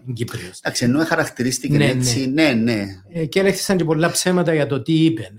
Λέγανε, γράφαν ότι είπεν ότι δεν έχει Έλληνες στην Κύπρο. Αυτός δεν είπε έτσι. Είπεν ότι εγώ είμαι Κύπριος, έχει Έλληνες. Τέλος πάντων. Ήταν προχωρημένες οι απόψεις του. Ακόμα και με τα σημερινά δεδομένα θεωρούνται πολύ προχωρημένες. Σωστό, το καταλαβαίνω. Ναι. Και τούτο που θέλω να πω είναι ότι μία ημέρα με φώναξε πολύ πατρικά ο Πάνος Ιωαννίδης. Ναι. Μου λέει, Τάκη, βγάλε το κεφάλι σου έξω από το στόμα του λύκου. Άκου τι σου λέω. Διότι είχαμε τηλεφωνήματα και σαπηλές. Ναι, και στη γυναίκα μου τηλεφωνούσαν και της έλεγαν να τον βρεις σε κανένα αυλάκι, αύριο, μεθαύριο. Και βεβαίως επίαν τέτοια μηνύματα και στην διευθύνση. Ναι. Έκαμες πίσω εσύ? Φοβήθηκες? Άγνοια κινδύνου, φίλε μου. Είναι μεγάλη κινητήρια. Δεν φοβήθηκες να πιάνει τη γυναίκα σου, πιάνες γράμματα αυτά. Και τότε ήταν και εποχές που δεν αστιεύκετουν. Ίσως σήμερα να υπάρχει μια περισσότερη διαφάνεια. Εντάξει. Τι να πω, έτσι το έβλεπα. Είχα μια πίστη ότι τα πράγματα πρέπει να λέγονται απόλυτη. Δηλαδή με μια υπερβολή να μπορώ. Είχες προτάσεις από άλλους ιδιωτικούς σταθμούς να μεταφέρεις την εκπομπή εκεί? Ή τέγιωσε ο κύκλος σαν της? κάτι μου είπε ο Χατζηγοστής στο Σίγμα. Κάποια συζήτηση κάναμε. Δηλαδή όταν έφυγε ένας από το ΡΙΚ, φίλος που εργαζόταν στις ειδήσεις και μετακινήθηκε στο Σίγμα, ή νομίζω συνταξιοδοτήθηκε. Ντίνος Μενελάου. Μπορεί. Ναι. Και μου είπε έλα μια φορά να συζητήσεις με τον. Πήγα. Ναι. Νομίζω ότι ή αφέθηκε να νοηθεί ή ελέγχθη, δεν έχει σημασία. Ναι. Και η μετάβαση στον Άστρα, πώς την αποφάσισες? Ήσουν μόνιμος υπαλλήλος του ΡΙΚ. Ναι. Κοίταξε, ο πρώτος διευθυντής του Άστρα ήταν ο Κοκοσιλιάδης. Ναι. Νομίζω 5-6 μήνες. Ναι. Και φάνηκε ότι υπήρχε μια διάσταση απόψεων, έτσι να καταλάβω, και προκηρύχθηκε θέση. Ναι. Πήγα, έκανα αίτηση. Έγραψα το βιογραφικό μου και έγινε έναν interview. Ξέρω ότι έγινε interview σε ίσως 7-8 πλάσματα. Δεν ξέρω. Και μου λέει ένας, ο Μήνος Χαραλάμπους, που ήταν υπεύθυνος του Νίκολ. Ήταν και ο Μήνος που τότε στον Άστρα. Ήταν μέλος του Συμβουλίου. Ο Μήνος εμπαντού. Ναι, της Ομόνοιας κλπ. Αλλά σήμερα είναι όπως το stealth. Δεν μπορεί να τον πιάσει το ραντάρι. Δεν το πείσετε εύκολα. Και μου λέει, ρε, είπαμε λέει ότι να σε πιάσουμε εσύ, διότι οι άλλες πρόεδροι μπορεί να καταλαβαίναμε. Να μου είπες δηλαδή μου κάτι ρίξει, κέλευθα. Και είπαμε δηλαδή μου έγινε, δεν μοιάσαμε το διότι εντάξει, αστείευτηκε. Ναι. Καλά, όμως πριν να κάνεις το interview, η εσωτερική διαργασία που έγινε μέσα σου για να αποφασίσεις ότι έκλεισε ο κύκλος σου στο ΡΙΚ, ποια ήταν? Δηλαδή έγινε κάτι, ήταν έναν επόμενο επαγγελματικό βήμα, δηλαδή πώς το... Κοίταξε, όταν έκανα την έντηση, ενθαρρύνθηκα από πολλούς. Ναι. Ακελικούς και μη. Και από τον Μακαρίδη τον Χριστόφια, ας πούμε, ή δεν είχες επαφή μαζί? Περίμενε, σου πω. Ναι. Ακόμα και από τον Πάμπον Ταραμίδη, εκλεκτός συνάδελφος στο ΡΙΚ. Πράος, δημιουργικός, καλός, αγαπητός. Το λέω έτσι με συγκίνηση. Και όταν γεννήθηκε, μου λέει να πας. Μου λέει, ανοίγονται πράγματα. Τώρα με τον ίδιο τον Χριστόφια εκείνη τη στιγμή δεν θυμούμαι εγώ, αλλά μίλησα με τον Ανδρέα Χρήστου. Ναι, γιατί όχι, να το δεις Τάκη, μπορεί να φτάνει να το πιστεύεις και λοιπά, κάπως έτσι. Για μένα ο Ανδρέας Χρήστου είναι η κορυφή της κυπριακής πολιτικής ηθικής στάσης απέναντι σε όλα τα πράγματα. Ναι, για μένα πολύ αξιόλογος. Ναι, πάρα πολύ. Και τον αγαπώ απεριοριστά. Παρότι είχαμε και βουλευτές μαζί. Ναι, είχαμε και διαφωνίες. Δηλαδή, αν χρειάζεται. Οπότε αν πήγες στο interview. Ναι. Τώρα με τον Χριστόφια, πρέπει να σου πω ότι όταν έκανα την εκπομπή, είχα πολλά τηλεφωνήματα συγχαρητηρίων. Κάποια εξ αυτών ήταν και από τον Δημήτρη. Ναι. Όταν έκανες την εκπομπή Χωρίς Πλαίσια. Ναι. Και να βρεθούμε και λοιπά. Έγιναν τότε πράγματα. Εγώ δεν ήμουν μέλος του ΑΚΕΛ. Έχει σημασία να πω ότι ο πεθερός μου, ο πατέρας της γυναίκας μου, ήταν σημαντικός στέλεχος του ΑΚΕΛ. Ζούσε στην Αγγλία, ήταν διευθυντής της εφημερίδας Το Βήμα στο Λονδίνο. Και ένας άνθρωπος που θα τιμώ πάντα. Πολύ λογικός, πολύ σοβαρός. Άρα υπήρχε μια άκρη. Υπήρχε πάλι και εδώ μια σύνδεση. Ναι. Με τον Δημήτρη στη συνέχεια, ο οποίος ήταν ένας πολύ γλυκός άνθρωπος και υπήρχαν του τα στοιχεία πάνω του τα οποία εκτίμησα και εκτιμώ, ήσαν και εποχές που δεν περάσαμε καθόλου καλά. Τσακωθήκαμε με το 2004, ας πούμε, πάρα πολύ έντονα. Πολύ έντονα. Σε σημείο να μην μηγέστε, ας πούμε. Ναι, μάλλον έτσι. Ναι. Πριν να πάμε εκεί όμως, όταν ανέλαβες τον Άστρα εν τέλει, στον Άστρα υπήρχε ελευθερία στους δημοσιογράφους ή υπήρχε κομματική γραμμή? Εγώ την εκαθόριζα και όταν αντιλήφθηκα ότι κάτι άλλο θέλουν τούτοι να κάνω εδώ. Ναι. Αντιστάθηκα με όλη μου την ψυχή, διότι επίστευα ότι ο Άστρα πρέπει να είναι ένας προοδευτικός σταθμός της αριστεράς που να εκπέμπει και να ακούγεται αν είναι δυνατόν το σύνολο του πληθυσμού. Ναι. Μπορεί να έχει φανατικούς ακροατές, αλλά να θέλουν και άλλοι να τον ακούσουν, διότι κάτι καινούριο φέρνει. Ναι. Δεν μπορεί να επιβιώσει ραδιοσταθμός αν είναι κομματικός. Μπορεί να επιβιώσει για χρόνια εφημερίδα ίσως. Ναι. Αλλά δεν μπορεί ραδιόφωνο να είναι κομματικό και να επιβιώσει. Εκτός και αν χρηματοδοτείται και απλώς τα λέμε για να τα ακούμε εμείς. Αντιστάθηκα. Τι είδους ήταν οι υποδείξεις στις οποίες αντιστάθηκες? Δεν ήταν υποδείξεις. Μπορεί να ήταν παράπονα. Ο τάδε είπε έτσι. Ναι. Ο τάδε δημοσιογράφος είπε έτσι. Ναι. Πάντα το χειριζόμουν με έναν τρόπο και πολιτισμένο απέναντι σε αυτόν που τηλεφώναν.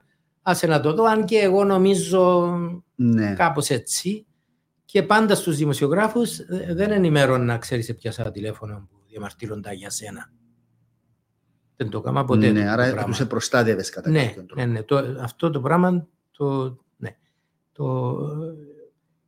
υπήρξαν όμως στιγμές που έτσι ένιωσα την φοβερή πίεση. Μια ημέρα ο Δημήτρης μου είπε να σου πω, να σου μιλήσω στα ίσια, εσύ δεν έκαμες, μου είπε, σταθμό της αριστεράς. Του λέω, τι έκανα? Μου λέει, εσύ έκαμες σταθμό του κυπριακού λαού. Πες από τα σύννεφα, λέω, έχει πιο ωραίο πράγμα που να κάνει η αριστερά. Εννοούσαν το με κακόν τρόπο, ήταν παρατήρηση. Ναι, με κατάγγελες σε μένα, ότι έκαμε σταθμό του κυπριακού, δηλαδή ρίκας. Δεν ήταν έτσι. Ο σταθμός ήταν αριστερός, προοδευτικός. Υποδόρια επηρέαζε, νομίζω, μεγάλες μάζες του πληθυσμού, αφού φαινόταν και στις... Και από τις μετρήσεις. Και στις δημοσκοπήσεις. Άκουγες όλες τις απόψεις. Ναι. Και είχαν και εκπομπές λόγου εξαιρετικές εκείνη την εποχή. Θυμούμε τα Σαββατοκυριακά, μια εκπομπή κάθε Σάββατο που ένας πολιτικός εφιλοξενούσε έναν άλλον πολιτικό. Και έκαμε συνέντευξη σε πληροφορώ Τάσος Παπαδόπουλος του Γιώργου Βασιλείου.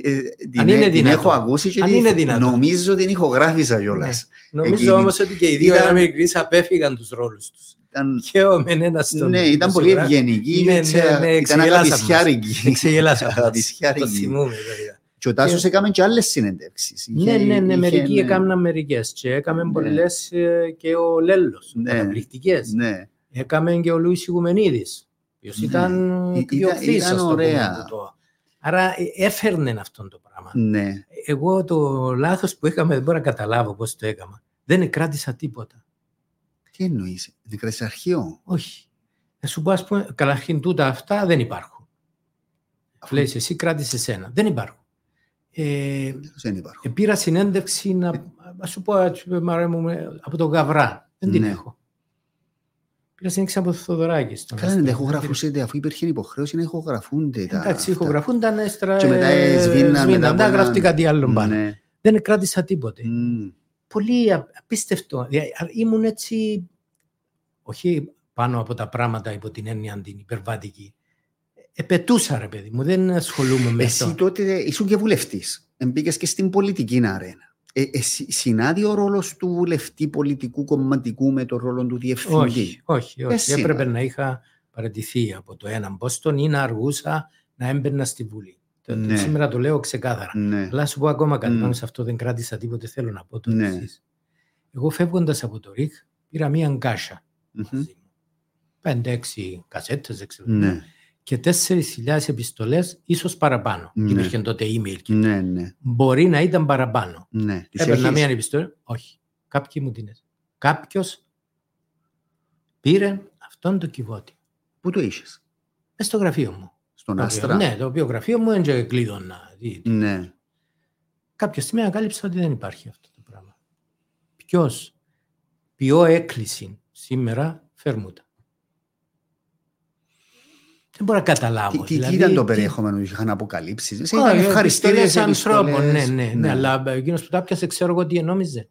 Μπορεί να νόμιζε κάτι άλλο. Μπορεί να νόμιζε ότι έβρισκε κάποιον αρχείο. Πότε το πρόσεξες ότι έλειπα? Μήνες μετά. Όταν το πρόσεξα, δεν είπα μα χτες το έβλεπα. Και είχατε κάμερες τότε για να πάει πίσω να δεις? Όχι. Όταν μας έκαψαν το σταθμό, θυμάσαι αυτό? Ναι. Μετά εβάλαμε μια κάμερα. Ναι. αξιολογώντας την πορεία σου, πού βάζεις περισσότερη αξία στην διαδρομή σου ως διευθυντής του Άστρα ή ως βουλευτής πολιτικός? Δηλαδή, ως βουλευτής εγώ δεν ήμουν νομοθέτης. Ναι. Ήμουν πιο πολιτικός βουλευτής. Ναι, ήσουν πιο... Δηλαδή ασχολούμουν πολύ με την παιδεία και το Κυπριακό. Και το Κυπριακό. Ναι. Άρα νομίζω ότι έκαμα έργο εκεί. Ναι. Δηλαδή παρουσιάστηκα, δεν ήταν... Ναι. Ιδιαίτερα με την εποχή του 4 κλπ. Και μπορώ να πω ότι από τα δύο ευαρούσε παραπάνω. Ναι. Νομίζω ότι και ο Άστρα έκαμε αυτά που λες ότι έκαμε. Ναι. Που λες εσύ, να μην τα λέω εγώ. Το 2015 που λες ότι έφυγες και ο Θελός από την Κεντρική Επιτροπή. Όχι, δεν έβαλα υποψηφιότητα για τις επόμενες. Για την επόμενη. Και θυμούμαι ότι τηλεφώνησα στον άντρο και του είπα σκέφτομαι αυτό. Ναι. Και μου είπε να κάνεις ό,τι θέλεις. Ναι. Μου είπε μείνε. Γιατί να σου Γιατί να σου πει μείνε αφού του είπες? Ναι, ή να με ρωτήσει γιατί το σκέφτεσαι έτσι. Ναι. Λέει να κάνεις όπως θέλεις. Ναι. Σε ρωτήσω, γιατί οι άνθρωποι ας πούμε σαν εσέναν ή την Ειρήνη Χαραλαμπίδου που φέρνουν έναν άλλον αέρα, είτε συμφωνείς είτε διαφωνείς μαζί τους. Άνθρωποι που έχουν άποψη, άνθρωποι που έχουν την δική τους αυτόφωτη προσωπικότητα και δεν είναι και εύκολα καλουπομένοι να μπουν. Γιατί εν εξελίσσονται μέσα στο Άγγελ? Γιατί δεν αξιοποιούνται? Δηλαδή, δική σου, καταρχάς πες μας συμφωνείς με τούτον που λέω. Νομίζω ότι αξιοποιήθηκα. Ναι. Συγγνώμη. Ναι. Εκλέγηκα 3 φορές βουλευτής, 2 φορές ευρωβουλευτής, έκανα διευθυντής του Άστρα. Ναι. Έχεις και παράπονο? Άρα δεν έχεις παράπονο. Όχι. Ναι. Πρωτίστως που τον κόσμο. Ναι. Δεν έχω κανένα παράπονο. Ναι. Αγαπούμε και αγαπώ τους. Ναι. Είχα προβλήματα με κάποιους εκ των ηγετών, ας πούμε. Ναι. Είχα. Φυσιολογικό τούτο όμως, δεν είναι σε έναν κόμμα. Και η Ειρήνη νομίζω αξιοποιήθηκε. Εκλέγηκε 3 φορές. Είναι συμπρόεδρος νομίζω της Επιτροπής Ανθρωπίνων Δικαιωμάτων, στην Επιτροπή Ελέγχου. Δηλαδή, όμως, θα πω... Έχει και η Ειρήνη τα προβλήματα της. Θα έρθω στο ερώτημα σου. Είναι και ίδιον των αριστερών κομμάτων πανευρωπαϊκά να κοιτάζουν λίγο έτσι με σκεπτικισμό καχυποψία αυτούς που παίρνουν κάμποσους ψήφους. Ναι. Είσαι λίγο λαϊκιστής Ναι. για να παίρνεις πολλούς ψήφους. Ναι. Που μπορεί και να συμβαίνει. Ξέρω, εγώ δεν ήμουν λαϊκιστής καθόλου. Αντίθετα, έλεγα πάντα την άποψη μου. Αλλά όταν έμπαιρνα στον καφενέ, ήμουν κομμάτι του λαού. Τη φύση μου. Δεν ήταν... Θυμούμαι κάποτε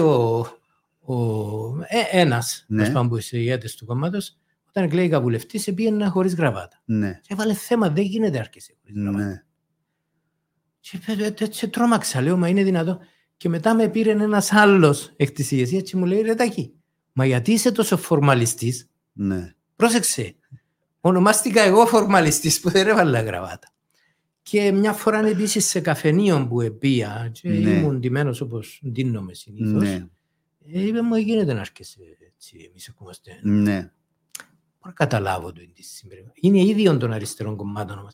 Μες στο είναι τους ανθρώπους που έχουν μια πρόσβαση σε μεγάλα στρώματα να τους κοιτάζουν με σχετικό σκεπτικισμό. Μπορεί να γίνεις και ο μέλος του κόμματος και να είσαι βουλευτής, αλλά είχες μια προσβασιμότητα ευρύτερη στον κόσμο. Δηλαδή, τούτο νομίζω γεγονός, είναι και θέμα να το πω για να σε... Γενικά παραδεχτώνουν το πράγμα, άρα δεν μπορούσες να αξιοποιηθείς και καλύτερα. Ας πούμε, να σου πω, εγώ περίμενα, ας πούμε, να ήσουν εσύ υποψήφιος πρόεδρος της Δημοκρατίας.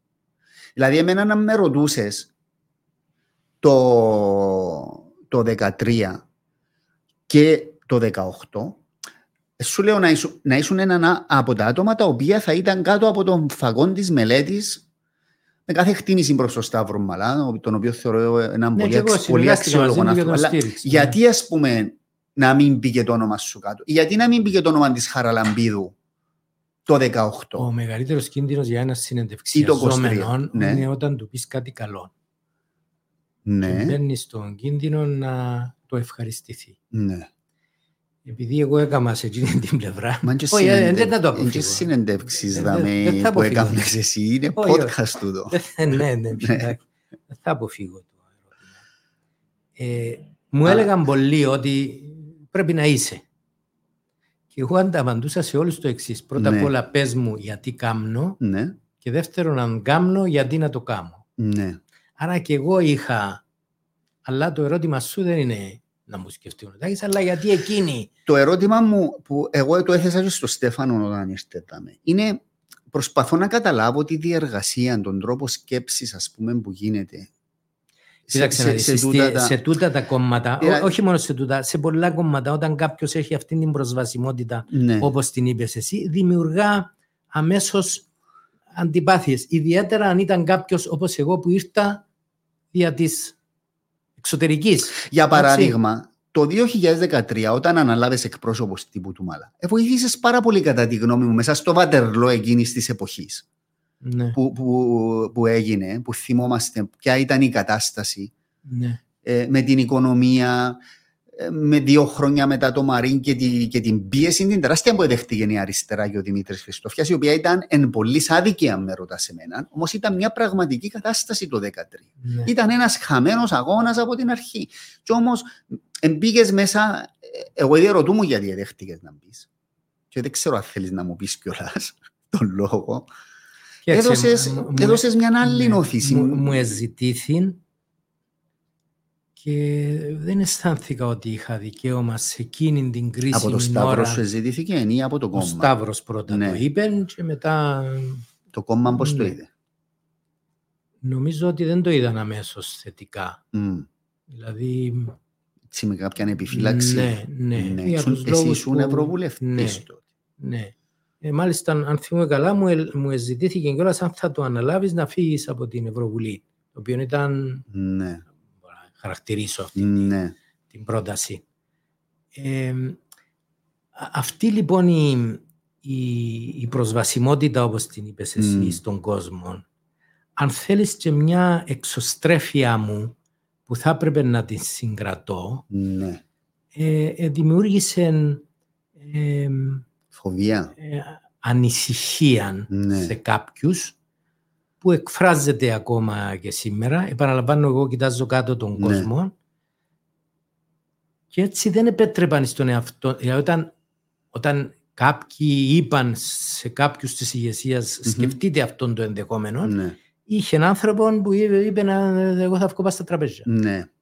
Μισό τον. Δεν γίνεται.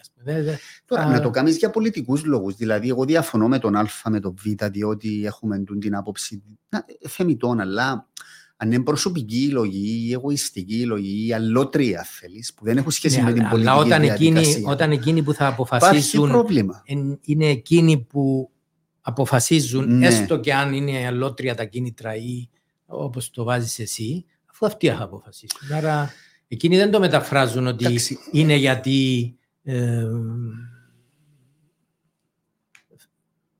παίρνουν αυτή την απόφαση διότι δεν κάνει. Κατάλαβες, άρα και γνωρίζω περιπτώσεις. Απλά να σου πω κάτι, εγώ ως παρατηρητής και ως άτομο που είμαι φύλλα προσκύμενο, να θέλεις, προς την αριστερά, χωρίς να είμαι κομματικός ή ακελικός ή οτιδήποτε άλλο, βλέπω ότι άτομα τα οποία έχουν πολιτικό βάρος και πολιτικό εκτόπισμα, που κινούνται στον χώρο της αριστεράς, εξαφανίστηκαν. Εξαφανίζονται στην πορεία. Καλή ώρα ο Ανδρέας ο Χρήστου που μου τον ανέφερες πριν. Πώς αξιοποιήθηκε στο τέλος? Δηλαδή, τι έγινε με τον Ανδρέα τον Χρήστου? Αναγκάστηκε να πει δήμαρχος, λέμε, σου ένας κίκης καζαμίας. Ναι. Ποια ήταν η κατάληξη? Μα πάει σε πιο πίσω, στον Αδάμα-Δάμαντος, στον Πλουτισέρα. Δηλαδή, γιατί υπάρχει τούτη ανθρωποφαγία προσωπικότητων μέσα στον χώρο της αριστεράς? Δεν ξέρω αν θα σταματήσει τώρα με τον Στέφανο. Ελπίζω πως να αλλάξει η φιλοσοφία. Αλλά δεν μπορείς να μην το καταγράψεις το πράγμα. Ναι, σου είπα και πριν ότι εγώ εκτιμώ πάρα πολύ την προσπάθεια που καταβάλει σήμερα ο Στέφανος. Ναι, και εγώ ξεχωρίζω. Οφείλω να την έχω κατά νου όταν απαντώ σε οποιαδήποτε ερώτηση. Εντάξει, συμβαίνει σε κάποια κόμματα, υπάρχει αυτή η ανθρωποφαγία. Τι θα κάνουμε? Θα αρχίσεις να... ακόμα και σήμερα που λένε ότι... Πώς το αιτιολογείς? Ακόμα και σήμερα που λένε ότι θα αποκαταστηθεί ο Αδάμα-Δάμαντος, δεν μου αρέσει το ρήμα. Αποκαθιστώ. Ποιος είσαι και αποκαθαστεί? Εκείνος πρέπει να σε αποκαταστήσει. Δηλαδή να πεις ότι έχει μια σημειολογία. Πρέπει να υπάρξει κριτική την ίδια ώρα. να πεις γιατί τον τιμάς σήμερα, Ναι. διότι τότε κάναμε αυτά τα λάθη. Ναι. Άρα να απορροφήσεις το τι πιθανόν να σκεφτόταν εκείνος σήμερα αν ήταν για μένα σ' ακούει. Ναι, σωστό. Όχι να έρχεσαι από πάνω και να αποκαταστήσω. Ποιος είσαι. Γιατί υπάρχει τούτη δυσκολία στην αριστερά? Είναι ιστορική η λόγη. Νομίζω. Είναι ιδεολογική, είναι αγκύλωση. Τι είναι τούτο? Είναι όλα αυτά που λες. Και η ιστορία σε σχέση με το πώς λειτουργάν το Κομμουνιστικό Κόμμα της Σοβιετικής Ένωσης, η συνεργασία, αν το πω έτσι, των κομμουνιστικών κομμάτων τότε με το Κομμουνιστικό Κόμμα της Σοβιετικής Ένωσης. Και αφήνει κατάλοιπα σιγά σιγά, όπως τον κομίτη που καίγεται μια ουράν από πίσω και ελπίζω να έχει καεί το πράγμα σιγά σιγά και να επέλθουν κάποιες αλλαγές, αν και το βλέπω δύσκολο, διότι έχει έναν πυρήνα ακόμα που εγώ συμφωνώ ότι πρέπει να μετακινηθεί ο τρόπος εκλογής του Γενικού Γραμματέα, να υπάρξει πλαφόν στο πόσοι εκλέγονται στην Κεντρική Επιτροπή που είναι εργαζόμενοι εκεί, που τους εκτιμώ διότι εργάζονται οι άνθρωποι, αλλά αυτή είναι η έννοια της γραφειοκρατίας. Όταν στο τέλος υπηρετείς το γραφείο σου. Ναι. Εντάξει. Εγώ πιστεύω ότι ο Στέφανος προσπαθεί. Καταβάλει προσπάθειες και άλλοι που τον πλαίσιον, δηλαδή δεν θέλω να το προσωποποιήσω. Νομίζω ότι είναι προς το ευρύτερο καλό της κοινωνίας, εάν εξυγχρονιστεί το κόμμα, να ανοίξει. Εγώ είχα την άποψη ότι ο Γενικός Γραμματέας πρέπει να εκλέγεται απευθείας από τους αμέλη. Τώρα πάνε μάλλον σε αλλαγή να εκλέγεται από το συνέδριο. Δυστυχώς αυτή μου η άποψη έχει υποσκαφθεί από το γεγονός ότι στο ΣΥΡΙΖΑ πρόσφατα, δεν λέω ότι κάμνει ή δεν κάμνει ο Κασελάκης, αλλά ψήφιζαν όποιος επήγαινε εκεί κράτη 2 ευρώ και είχε την ταυτότητα. Και τερματίσαν το στο άλλο. Βέβαια, έγινε. Τα μέλη όμως, εγώ εξακολουθώ, διότι τι λείπει από τα μέλη του κόμματος σήμερα, λείπει ο ρόλος. Αισθάνεται ο άλλος ότι δεν έχει ρόλο. Το βλέπει και στις κομματικές ομάδες που πηγαίνουν πάρα πολύ λίγοι. Αισθάνεται ότι άρα πρέπει να του δώσεις ρόλο. Ο ρόλος γεννά ψυχή. Ο άνθρωπος απέκτησε ψυχή πας στην γη όταν κατάλαβε ότι όχι ρόλο πας στον πλανήτη. Μια αποστολή. Ένα σκοπό. Τούτο με τον Κασελάκη είναι έτσι με δυο λόγια. Πώς το είδες? Κοίταξε, το είδαμε σκεπτικισμό πολύ.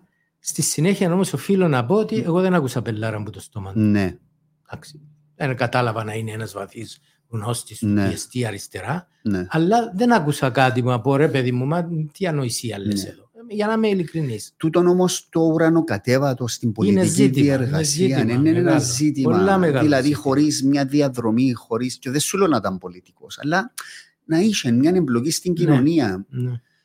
Φαίνεται όμως ότι μπαίνουμε σε εποχές όπου η εικόνα θα παίξει τον ρόλο της και όταν υπάρχει απελπισία να γεννηθεί και το απολύτως ορθόν ή το απολύτως λαθασμένο.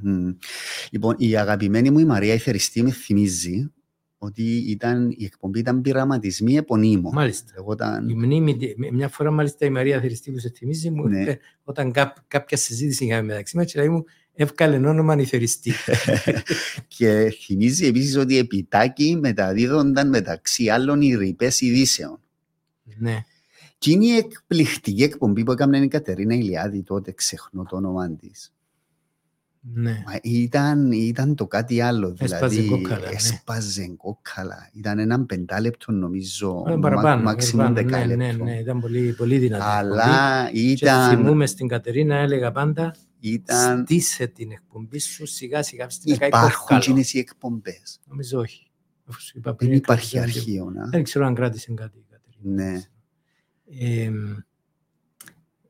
Και έκλεινε με το «Τα μου Κατερίνα Ηλιάδη». Ναι, τα σέβη. Ναι. Λοιπόν,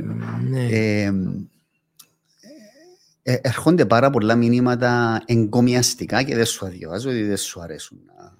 Κάποτε ο Λευτέρης Παπαδόπουλος τον έφερα στον Άστρα και κάναμε μια ημερίδα. Και αρχίσαν έτσι διάφοροι ακροατές τηλεφωνούσαν και λέγαν μπράβο, μπράβο.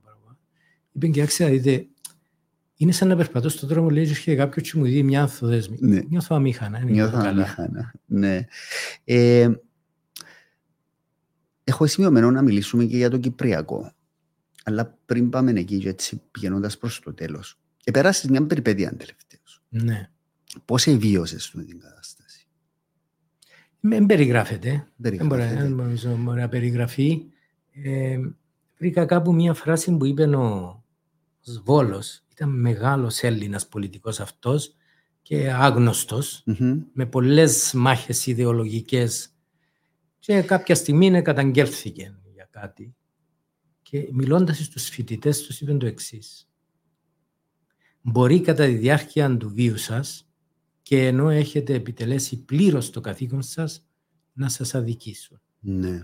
Σε τέτοια περίπτωση, λέει, αρκεστείτε εις τον έπαινον των ολίγων, ελείψει δε και αυτόν και μόνη στη συνείδησεώς σας. Ναι. Βεβαίως στην περίπτωση μου είχα πολύ συμπαράσταση. Ξέρω δυστυχώς ότι έχει 2-3 στα υψηλά δώματα που ετρίψαν τα σέρκα τους. Γνωρίζω. Αλλά... Στα υψηλά δώματα του Ακέλ εννοείς? Ναι, αλλά... Πόσο ψηλά? Εντάξει, ασφαλώς δεν είναι ο Στέφανος, δεν θέλω να πω ποιοι δεν είναι, διότι να χαρακτηρίσω... Περιμέναν να καταδικαστείς δηλαδή? Θέλαν μάλλον να καταδικαστείς? Ναι, νομίζω. Ναι, εντάξει, είναι όμως μες στη... Ξέρεις, υπάρχει και η φράση που λέει, είναι απίστευτο αυτό που θα σου πω. Ναι. Σε κανέναν οτιδήποτε κακόν και αν συμβεί, να είστε απόλυτα βέβαιοι ότι προκαλεί κάποιου βαθμού ικανοποίηση και στον καλύτερο σου φίλο. Ναι. Δεν είναι τρομακτικό να σκεφτείς ότι... Μα ισχύει τούτο? Στον καλύτερο σου φίλο? Εντάξει. Η υπερβολή δείχνει ότι το να χαρεί κάποιος για το αδίκημα, για την αδικία που υπόκειται κάποιος, δεν είναι πολύ παράξενο. Ναι. Φαντάσου πώς το βλέπω. Θα πω συγχωρώ ότι ούτε θέλω, ούτε μπορώ, ούτε έχει καμιά αξία. Να σου πω, εγώ όταν άκουσα για την υπόθεση την καταγγελία, έχω λάθος ότι αμέσως στο μυαλό μου το συνδύασα με πολιτική καταδίωξη σου? Αυτή ήταν η πρώτη μου σκέψη. Και χρονικά όταν έγινε. Να σου πω, δεν θέλω να ασχοληθώ. Δεν θέλω. Να σου πω γιατί. Ναι. Εγώ κράτησα σιωπή 2,5 ετών. Ναι. Και περίμενα κάθε μέρα μια επιστολή που να λέει έκανα λάθος, έλα να μιλήσω. Ναι. Έκανα λάθος, έλα να μιλήσω. Υπερέβαλα. Ναι. Τουλάχιστον. Ναι. Τουλάχιστον. Ναι. Δεν ήρθε αυτή. Κράτησα σιωπή 2,5 ετών. Είχα πολλή στήριξη, θέλω να το ξαναπώ. Αν μην πω για σπίτι μου. Ναι. Από πολλούς φίλους και εκατοντάδες ανθρώπους. Άρα αισθάνθηκες, εισπράξες τη στήριξη του κόσμου. Και εγώ στο δρόμο που περπάτησα κατ' επανάληψη και πάντα όπως έκανα πάντοτε, δεν αισθάνθηκα αλλαγή του κλίματος και πολλοί μου έλεγαν αυτό που λες. Εάν μπεις σε αυτήν τη συζήτηση, μπορεί κάποιος να σκεφτεί προσπαθεί να το πολιτικοποιήσει. Όχι, δεν προσπαθώ. Δεν έκανα τίποτα που να ντρέπομαι είτε εγώ είτε οι φίλοι μου και τελειώνει εκεί. Ναι. Και ασφαλώς πέρασα δύσκολα, πάρα πολύ δύσκολα. Και σίγουρα δεν μπορεί να το φανταστεί κανένας αν δεν το ζήσει, δηλαδή ό,τι και να πούμε οι υπόλοιποι, ένας που δεν επέρασε το πράγμα. Όμως ένα μπάλσαμο, να θέλεις, είναι η ίδια η δικαστική απόφαση. Που εγώ τη θεωρώ, νομίζω το έγραψα κιόλας, είναι μια τεράστια δικαίωση. Δηλαδή τα ευρήματα του και το ερώτημα που μένει είναι εντάξει, ασφαλώς μεγάλο βάλσαμο. Τα συμπεράσματα του δικαστηρίου, το οποίο εξετάζει διεξοδικά την μαρτυρία, την καταγράφει, την αναλύει με πολύ προσοχή, πολύ σεβασμό, πρέπει να πούμε. Ήταν πολύ προσεκτικός ο δικαστής πώς θα διατυπώσει τη δικανική του σκέψη. Όμως εκεί είναι πανηγυρική δικαίωση. Στο τέλος της ημέρας. Υπάρχουν 2 φράσεις που μου έμειναν. Εντάξει, ότι άφησα πολύ θετικές εντυπώσεις εγώ παρά την πολύ έντονη αντεξέταση. Αλλά είπε επίσης ότι ακόμα και αν υιοθετούσα πλήρως όσα ελέγχθησαν εναντίον, δεν υπάρχει το αδίκημα. Ναι. Ακόμα και αν υιοθετούσα. Και εντάξει, αυτά δεν θέλω να... θέλεις να... Δεν βλέπω τον λόγο, δηλαδή. Εσύ θεωρείς ότι το ξεπέρασες, δηλαδή βλέπεις την επόμενη μέρα είναι κάτι το οποίο έκλεισε ή είναι κάτι το οποίο κουβαλά κάποιος την εμπειρία? Κάποτε μου είπε ένας παλιός νομικός ότι διέβασε κάπου ότι όταν σε κάποιον συμβεί κάτι τέτοιον, όχι κατά ανάγκη αυτού του τύπου η υπόθεση, και είτε αθωωθεί είτε όχι, πάβει να είναι πλέον ο άνθρωπος που ήξερες. Ναι. Και του είπα, έχεις λάθος. Εγώ είμαι εκείνος που ήξερες και θα είμαι αυτός που ήξερες. Δεν έχω κανένα πρόβλημα με κανέναν. Μπορώ να μιλήσω με οποιοδήποτε. Κάποιοι που τολμούν μιλούμε για 5-6 πλάσματα, δηλαδή να πούν κάτι κρυβόμενοι πίσω από ψευδόνυμα. Τους στέλνω το τηλέφωνο μου, δεν παίρνει κανένας. Κανένας δεν τολμά να τηλεφωνήσει να πει ναι, αυτό πιστεύω. Τώρα, θέλω να σου πω όμως το εξής. Επειδή λίγο κυπριακό πήγες να βάλεις, που είμαι σήμερα, εγώ επαναφέρω σήμερα στη δημόσια συζήτηση την πρόταση που έκανα πριν αρκετά χρόνια για την ανάγκη εγκαθίδρυσης στην Κύπρο τρίτης ή τέταρτης έδρας των Ηνωμένων Εθνών. Γιατί το λέω? Όταν δεις το χάρτη από τη Βόρεια Ευρώπη μέχρι το τέλος της Αφρικής και της Ασίας και βάλεις λαμπιόνια στις πρωτεύουσες που υπάρχουν διεθνείς θεσμοί, θα δεις ότι είναι όλοι Βέλγιο, Ολλανδία, Γαλλία, Λουξεμβούργο και Ελβετία. 2 κοινοβούλια, Βρυξέλλες, Στρασβούργο, Διεθνές Δικαστήριο, Ποινικό Δικαστήριο, το ΝΑΤΟ, έδρα των ΗΠΑ στη Γενέβη, το ΔΕ. Τι έπαθαν τούτοι και κουβαλήσαν όλους τους θεσμούς εκεί? Οι θεσμοί συντηρούν τις συμφωνίες. Ο θεσμός έχει αβάρος παρότι είναι στρατόν που το βλέπει. Λοιπόν, και σκέφτηκα λοιπόν ότι σε περίπτωση λύσης, εάν τα Ηνωμένα Έθνη ψελίσουν ότι σε περίπτωση λύσης ρε μπαλιόπαιδα, εγώ να εργαστώ, θα σκεφτώ, θα δω θετικά την πιθανότητα να φέρω έδρα των ΗΠΑ στην περιοχή με έδρα την Κύπρο, αυτό θα σπρώξει και τις συνομιλίες και θα ενισχύσει το αίσθημα ασφάλειας των Κυπρίων. Εγώ λέω ότι καταβάλω μια ιδέα η οποία δεν θα γίνει ποτέ. Είναι προς το συμφέρον της Κύπρου και της περιοχής να συζητιέται. Λοιπόν, είδα όλους τους πολιτικούς αρχηγούς τότε και ξαναθέτεις το θέμα εκ νέου. Ξανά αυτήν την εβδομάδα είδα όλους τους πολιτικούς αρχηγούς.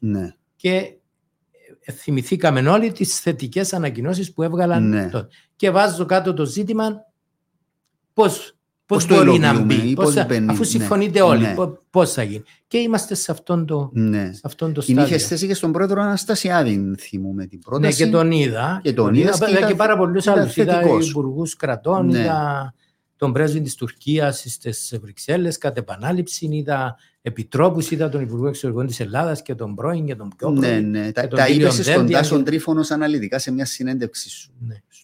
Ο Αναστασιάδης τότε μου είπε μπορώ να σε διορίσω special envoy. Ναι, τι σου είπε? Μπορώ να σε διορίσω special envoy, ήταν η φράση του για αυτό. Εγώ ήθελα αυτό το πράγμα να το αναλάβει η πολιτεία και όχι η κυβέρνηση. Και δεν ήθελα σε καμιά περίπτωση να μου πει κάποιος ότι πιάσει Λιάννες. Τον οποιοδήποτε είναι η κυβέρνηση. Τώρα, εάν το ΑΚΕΛ βέβαια δεχτεί μια τέτοια συνέργεια, να το βάλω έτσι, ναι, μπορώ να το δω. Αλλά, ναι, τι με ρώτησες?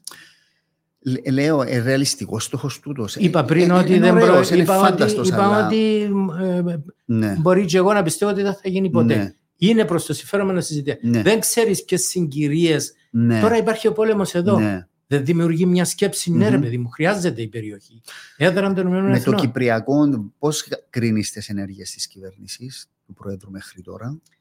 Ο Πρόεδρος έφαγε πολύ χρόνο να λέει ότι θα μπει εκπρόσωπος της Ευρωπαϊκής Ένωσης. Εγώ αρθρογράφησα από τότε και είπα δεν μπορεί να γίνει αυτό το πράγμα. Και διαρωτούμουν γιατί έλεγε αυτό το πράγμα σε άνθρωπος που κάνει Υπουργό Εξωτερικών και εργάστηκε και στην πρεσβεία μας εκεί ως εκπρόσωπος της πρεσβείας για θέματα Ευρωκοινοβουλίου. Και μπορώ να πω ότι μου είναι και εμένα συμπαθής ο άνθρωπος. Δημιουργεί μια καλή σχέση όταν τον δεις.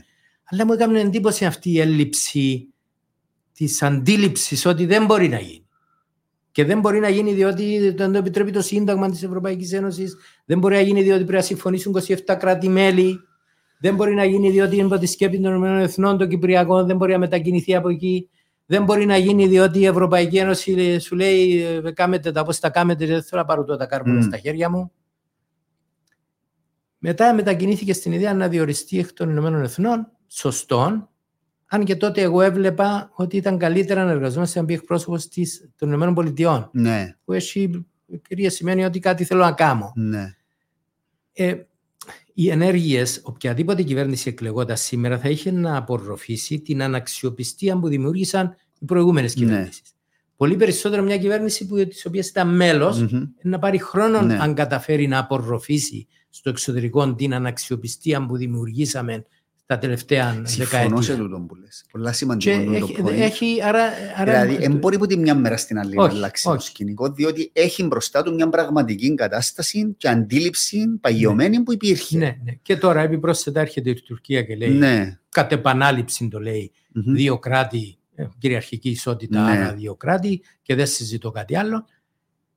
Άρα υπάρχει... Δεν μπορώ να αποκλείσω πλήρως ο Ερντογάν να το γυρίσει και να πει πάμε άλλη μια φορά για τη ζωνική, ίσως και με στόχο να καταρρεύσει. Οπότε τελειώσαμε. Δηλαδή μπορεί να μετακινήσει λίγο ακόμα τα αιτήματα του, λίγο ακόμα, να δεν μας επιτρέπει να πούμε ναι. Πρέπει να είμαστε πολύ προσεκτικοί στο να πάμε σε συνομιλίες όταν έρθει για τη ζωνική δικαιοσύνη. Πρέπει να βάλουμε εξ αρχής μπροστά στην έθνη ότι έχουμε τούτη την έννοια. Ναι. Δυσκολευόμαστε να πείσουμε τον λαό μας για μια λύση, εάν βάλει έναν κόκκο συνάπεως παραπάνω από αυτά που συζητήσαμε, θα περάσει. Άρα κουβεντιάστε τα μαζί του και αν έρθει, πρέπει τούτα τα πράγματα να... Δηλαδή, ποια εδάφη επιστρέφονται. Να έρθει να μας πει δεν επιστρέφεται η μόρφο. Μάλλον έτσι. Άρα... Αν δεν γίνει κάτι, πού πάμε? Αν δεν έρθει ο Ερντογάν, αν μείνει εκεί που είναι. Έχω χιλιάδες φορές πει ότι η κατοχή είναι ένα πλάσμα που μεγαλώνει, έγινε τέρας, έβγαλε δόντια, να βγάλει μηχανές. Θα γίνει ρομπότ, θα γίνει IT, θα σε φάει.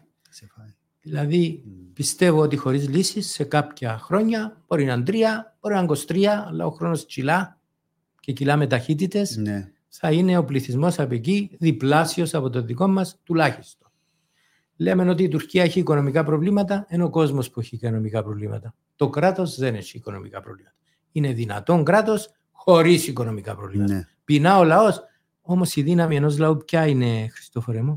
Είναι τα νιάτα του. Ναι, νεολαία. Και ο πληθυσμός στην Τουρκία είναι ίσως το 60% είναι κάτω των 30 ετών. Η δύναμη ενός λαού είναι τα νιάτα του. Είπα το και πριν για τους Παλαιστίνιους. Το πρόβλημα των Ισραηλινών είναι το δημογραφικό. Όταν σκοτώθησαν πριν 7 χρόνια ήταν ο βομβαρδισμός για 3 μήνες της Γάζας. Σκοτώθησαν 4.500 Παλαιστίνοι. Ξέρεις ότι κατ' εκείνη την περίοδο γεννήθησαν μέσα στη Γάζα 4.500 παιδιά.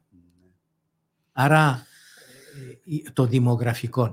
Κάποτε το είχα πει τούτο σε έναν δημοσιογράφο. Είπα ότι θα έρθει καιρός που μπορεί να βγει και 3 εκατομμύρια απέναντι. Και ότι μου απάντησε δεν τους φορεί. Λοιπόν, η Ταϊβάν που αναφερόμαστε συχνά έχει το μέγεθος της Κύπρου, έχει 20 εκατομμύρια. Η Σιγκαπούρη έχει το μέγεθος της Πάφου και έχει 7 εκατομμύρια. Η Γάζα έχει το μέγεθος, είπαμε πριν, της Λάρνακας, της πόλης της Λάρνακας και έχει 2 εκατομμύρια. Δεν να μου λέει δεν τους χωρεί. Μπορεί κάποια στιγμή να δούμε και 5, θα μαραζώσουμε μετά. Εάν η οικονομία εκεί μπορεί να αρχίσει να αναγνωρίσουν κανένα αεροδρόμιο κλπ. Να παίρνουμε εμείς να δουλεύουμε. Είναι ταϊβανοποίηση που θα γίνει.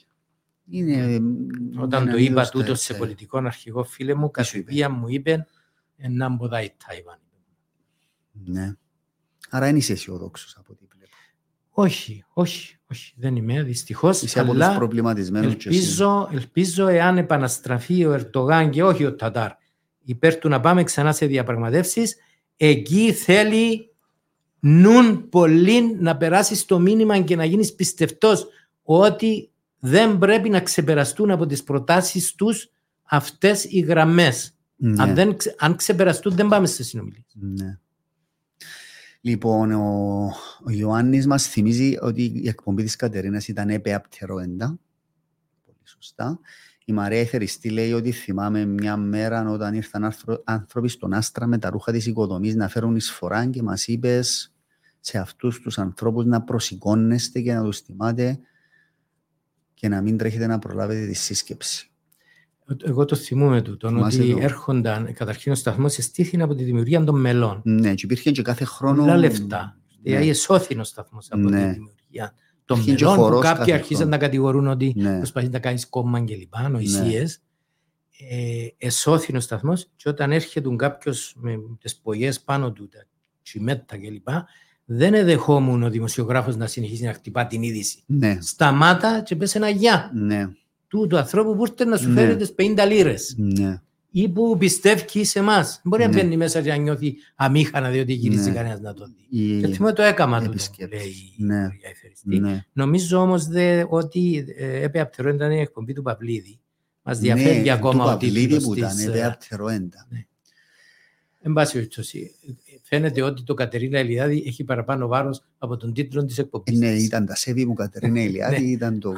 Οπότε αυτό έχει παραπάνω αξία. Εντάξει, να την θυμηθώ την εκπομπή μετά, εγώ διότι ήμουν φανατικός. Λοιπόν, έχει και ερωτήσεις πολλές ο κόσμος, εντάξει, έχει και πολιτικού υφής. Νομίζω καλύψαμε κάποια θέματα, μιλήσαμε για τη δημοσιογραφία αρκετά που ήθελα, αλλά ίσως να το κάνουμε μια άλλη φορά. Ποιον είναι το μέλλον τώρα του Τάκη Χατζηγεωργίου, τι κάνει, είναι παππούς? Ναι, είναι και παππούς και είναι ένα πολύ ευχάριστο πράγμα στη ζωή των ανθρώπων, το εύχομαι σε όλους, ναι. Ιδιαίτερα εάν καταφέρνουν και οι ίδιοι να μεγαλώνουν παιδιά με κρίση, αντίληψη και καλοσύνη. Θέλω να σου πω ότι η καλοσύνη διδάσκεται, Χριστόφορε. Ναι. Δεν γεννιόμαστε καλοί. Ναι. Ο Σοκράτης είπε ουδής εκών κακός, κανένας δεν είναι κακός με τη θέληση του, αλλά εξαρτώνται πολλά πράγματα από το πώς διδάσκεις την καλοσύνη, ναι. Αλλά όχι να ακούγεται ως αφέλεια. Ναι. Θα σου πω κάτι που τη ζωή των πλασμάτων του βυθού. Το πιο δυνατό πλάσμα του βυθού ποιον είναι? Το δελφίνι. Ναι. Είναι καλοσυνάτο. Είναι, ναι. Μπορεί κανένα να του κολλήσει. Ναι. Διότι γνωρίζει ότι η καλοσύνη είναι δύναμη. Ναι. Δεν έχει την καλοσύνη του μαλάκιου, που επειδή είναι καλόν, κάνει αγγέλιχο και χώνεται και μέσα εκεί. Ναι. Άλλον αυτού του τύπου η καλοσύνη και άλλον η καλοσύνη που ξέρει γιατί είναι τέτοια, δεν του κολλά κανένας. Ναι. Ναι, τι θα κάνουμε. ασχολείσαι τώρα? Ναι, εντάξει, είπα καταρχήν ότι εργάζομαι πάνω σε εκείνη την ιδέα. Είδα όλους τους πολιτικούς αρχηγούς, είδα την πρώτη της Βουλής. Στην Ακουρδάλεια πάεις? Πάω, βεβαίως πάω. Ναι, έχεις και εσύ όπως άλλοι περπόγια? Όχι, είχα μία έκταση που ήταν βοσκοτόπι μας και έγινε μία ζούγκλα επί 40 ετία που εγκατελείφθη και είπα δεν γίνεται να μην. Ναι. Έτσι πρέπει να συνδέσω παιδιά και εγγόνια με τον χώρο, να μην είναι μόνο ερχόμαστε για να περάσουμε καλά το καλοκαίρι στο χωριό και από τη θάλασσα. Το εκέρσωσα, εξόρτσασα το, εξυπέτρισα το, πέτρες, νερό και χώματα να γίνουν όλα πνεύμα και φύτεψα 400 τεράτσες. Μάλιστα. Τι μου ευθύμιζες τώρα με τεράτσες? Με τα τεράτσα. Φίλο μου τον Άδο. Ναι, εγώ λοιπόν κάποιος μου είπε εσύ μου, εντάξει, εσύ λέει μου εσύ είσαι η τεράτσα. Η τεράτσα. Λοιπόν, Τάκη μου, σε ευχαριστώ πολύ. Εγώ σε ευχαριστώ πάρα πολύ. Όταν ήμουν μαθητής και έβλεπα το Χωρίς Πλαίσια, δεν φαντάστηκα ποτέ μου ότι θα αντιστρέφονταν οι ρόλοι μετά από 30-40 χρόνια. Η ζωή φέρνει ανατροπές. Ναι, δεν ξέρεις ποτέ τι σου φέρνει. Ναι. Ευχαριστώ σε εγώ πάρα πολύ και όσους μας είδαν. Και όσους έστειλαν μηνύματα και όσους αποφάσισαν να μην στείλουν. Πολλοί έστειλαν μηνύματα. Να ευχαριστήσω όλους όσους μας έχουν παρακολουθήσει. Να ευχαριστήσω τον κύριο Χωρίς Πλαίσια για την τιμή που μου έκανε και μαζί θα τα πούμε την ερχόμενη Δευτέρα και θα συζητήσουμε για τον πόλεμο στη Γάζα, να δούμε πώς θα εξελιχθούν τα πράγματα. Οπότε μέχρι τότε καλό βράδυ σε όλους. Γεια σας. Ευχαριστώ.